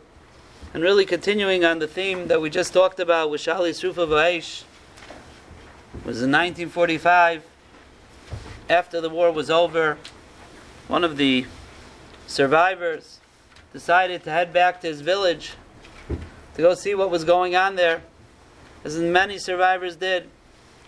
And he came to his shtetl, and so I think a few people together, and they started looking around, and the Goyim gave them terrible looks of hatred, like, what are you doing here? What chutzpah do you have to be alive? Go away. And he says, I roamed through the streets, and memories flooded back, every different place. My grandparents lived here, my great-grandparents lived here. This is where we danced Simchas Torah, this is where we heard the shofar, Rosh Hashanah, so on and so forth. And he comes to the shul, and the shul, which was once a beautiful building, windows and doors gone, roof caved in, terrible churban of the shul. And he can't tear himself away from just staring at the shul. And it's almost like I was almost like pulled inside. And I pulled inside and I saw mamish churban there, but there was like some type of remnants of a table, pretty much shattered. The benches were gone. Beautiful Aron Kodesh was destroyed. But I saw something that I thought I had to blink a few times. I thought something which I didn't believe was real. There were a few men there, scrawny, unkempt skeletons, survivors themselves. And they were sitting in a semicircle on a broken bench, and they were singing. He says, they didn't even notice me, they didn't acknowledge me, but I joined them and I sat down next to them. And basically, they put their arms around each other and they were singing, Zechar davar li'avdecha. Zeis nechamasi b'ani kim raschachi isani. Zeidim helitzuni ad me'oin mitayrascha loina tisi. And they sang it over and over. And every time they got to the word loina tisi, they banged on the table. Mitayrascha loina tisi. And they sang it over and over and over. Because at the end of the day, Klal Yisrael, through Churban, we have one thing that keeps us going. Zeidim elitzuni ad ma'ayit. However, mitayrascha loina tisi. We're never going to leave the Torah. Lulei seirascha shashuai. And this, Rav Kamalhar, who's a big historian, and he wrote, in the 1800s he lived, and he wrote, he told us on the Rekeach that we mentioned before, and after the whole Maisa with the Rekeach, his daughters were killed, he lost all his children, and he says, if we're misbainin, what is the kayach of our nation, lisbol all of these saras? How are we able to do it? There's one answer, he says, it's only through the Torah, in the Etzem HaChoshech, in the Mitzukos, in the Tlois, that every corner we turn, there's another tzara, there's another enemy that's hiding for us. But that's where Klal Yisrael finds their nechama in the Beis HaMedrash, in the Arba Amishal Halacha. That's where we find our chizuk. That's the only way we're able to continue going on. Netzach Yisrael lo yishaker. When we remember that, we remember the Kayach HaTorah. Remember who we are as Yidden in all times. Mitayrascha loina tisi. We're here today. Every one of us is here today only because in our Zaydas and Babas for generations sang the same song. Mitayrascha loina tisi. That's why we're here today, and we have to mechazek ourselves as well. As we want to know, after all this Churban, what's the hope for tomorrow? What's the bechi for tomorrow? What's our tikva? We're never down and out. Seimech Hashem l'chol hanoiflim. There's only one thing that keeps us going, and that's mitayrascha loina tisi. That is the Heilige Torah, and Bez Hashem, we should be mechazik ourselves. Hashem said, Al ozva mistayrasi, the Churban came ozva mistayrasi, with chizuk HaTorah, with chizuk in learning Torah, in amkus HaTorah, in iyun HaTorah, in dedication to Torah values and midos, like we talked about throughout the day. We should take a bizaycha to see that day when we will see the end to all of these saras, the end of all these Churbanos. And as a Klal Yisrael as a whole, we'll all get together and we'll all sing together. Mitayrascha loina tisi. Say the kina. I don't have it. I don't have the art scope. I'm going to say the kina that the Baba Verav was mechaber for the Holocaust in the art scrolls on page 384. Zichruna, the Kainu Kayisel Kavanish Maberama, Shmida Germania. So it's Bishuna is a glorious Barabu Batsama, Atishka Kubakaladera is Adisits Kulirois with the Chaba, Takasu Hiesem, Suvim Skuran Bakroine, Katseta Tavaki Bolus Reva Bakashine, El Shah, Sokat Tav, and they show it in my name. Karam Shema Yisrael, Masunav, Shema Doine Adoine, Rosh Yeshiva Samideyem, Amani Amcha Shama, Vidu, Manim Kashi, Babri Drama, Elodim Rakim Zakim, Elechem in Adamo, Nikoi Nikman Tafinoshim, Sky Kol Shama, Sreifa, Zalfim and Joshua, the Knesias, Previously returned Blame down Nikoi, Nemishio, Shilko, Vashmik the Shayati, so in Ainu, Tabiois, Shabba Mabra, Sabeiro, Yodim Adoim, Oligvias, Zaku Shamayim Adam, Alaviyars, Say Seira, Arzu say Rupo Kilisa, Noich, Mikaina, Misaiva, Sadikim came with Hasidim, Dubika, the Bake, Yamuna Daira, and Galigam Arzainu, the Masher is saying, but no Mishamayim, Magli Sakoshi, Israel, Koim and Besko Chaino, Vanakamayim,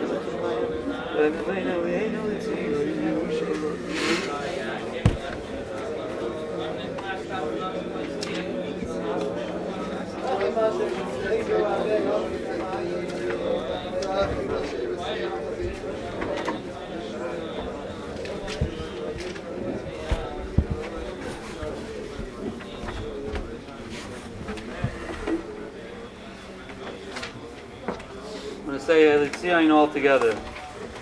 Elitzion, Elitzion,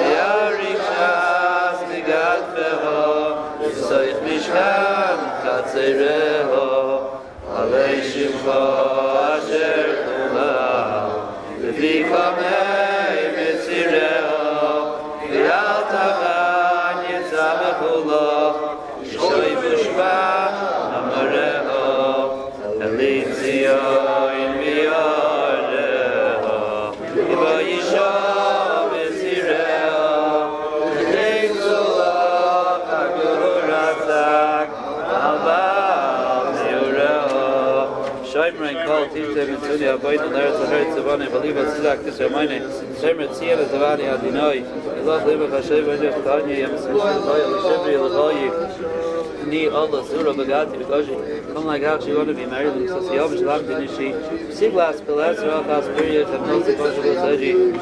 After cover Nasa Shibi, Daimio Liva was tradition, say Harkle or Bushon, I'm a Shiba Liva, and he came and Kashil, Nurai Kolabagati, Dumalo, going to heart in the dad, at Akas, Robert Nadat, and Ebia the customer, my Nagati, Shianil Bovirati, Nisa, Behel, Shadipato, Shimshon, and Bo the Gati, Shabdi, Tianoi, Behel, Sadi, Abdesa Kama, Levati. Aliyada Mechimata Vadati, Akolatis Nafaiti Amonai, Kaimalada, Kamalada, Luso, Rashim, Moisam, Bairach, Alusam, Altiksa, Padmaoid, Rashim, Lusam, Alatiska, Benam, Lusam, Ona Shibra, Nichem, Abilusam, Gatasima, Tailusam, Shaveni can make that many Malcolm and Irish, Jamardo, Benaka, Divarda, Shua was off, Shula was off, Slime, Rakim, Ramin, Kakos, and Viago. Thank you, Madina Shabli Shlaim, Rahmi Basi, Monabanu, Madina Toys, Kaminot, Shalom. I'm really Marshall Madina Toys,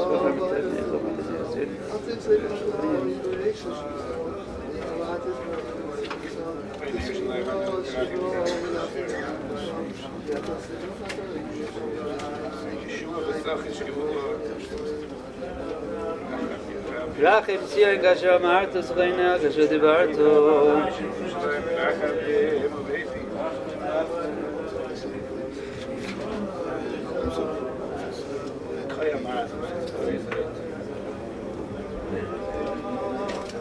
ונאמר כי ניחם אדוני ציון ניחם כל חורבותיו ויעש מדבר קדם וירבסו כגן אדוני ששון בשמחה ימצא תודה וכל זמרו אשרי שבשבו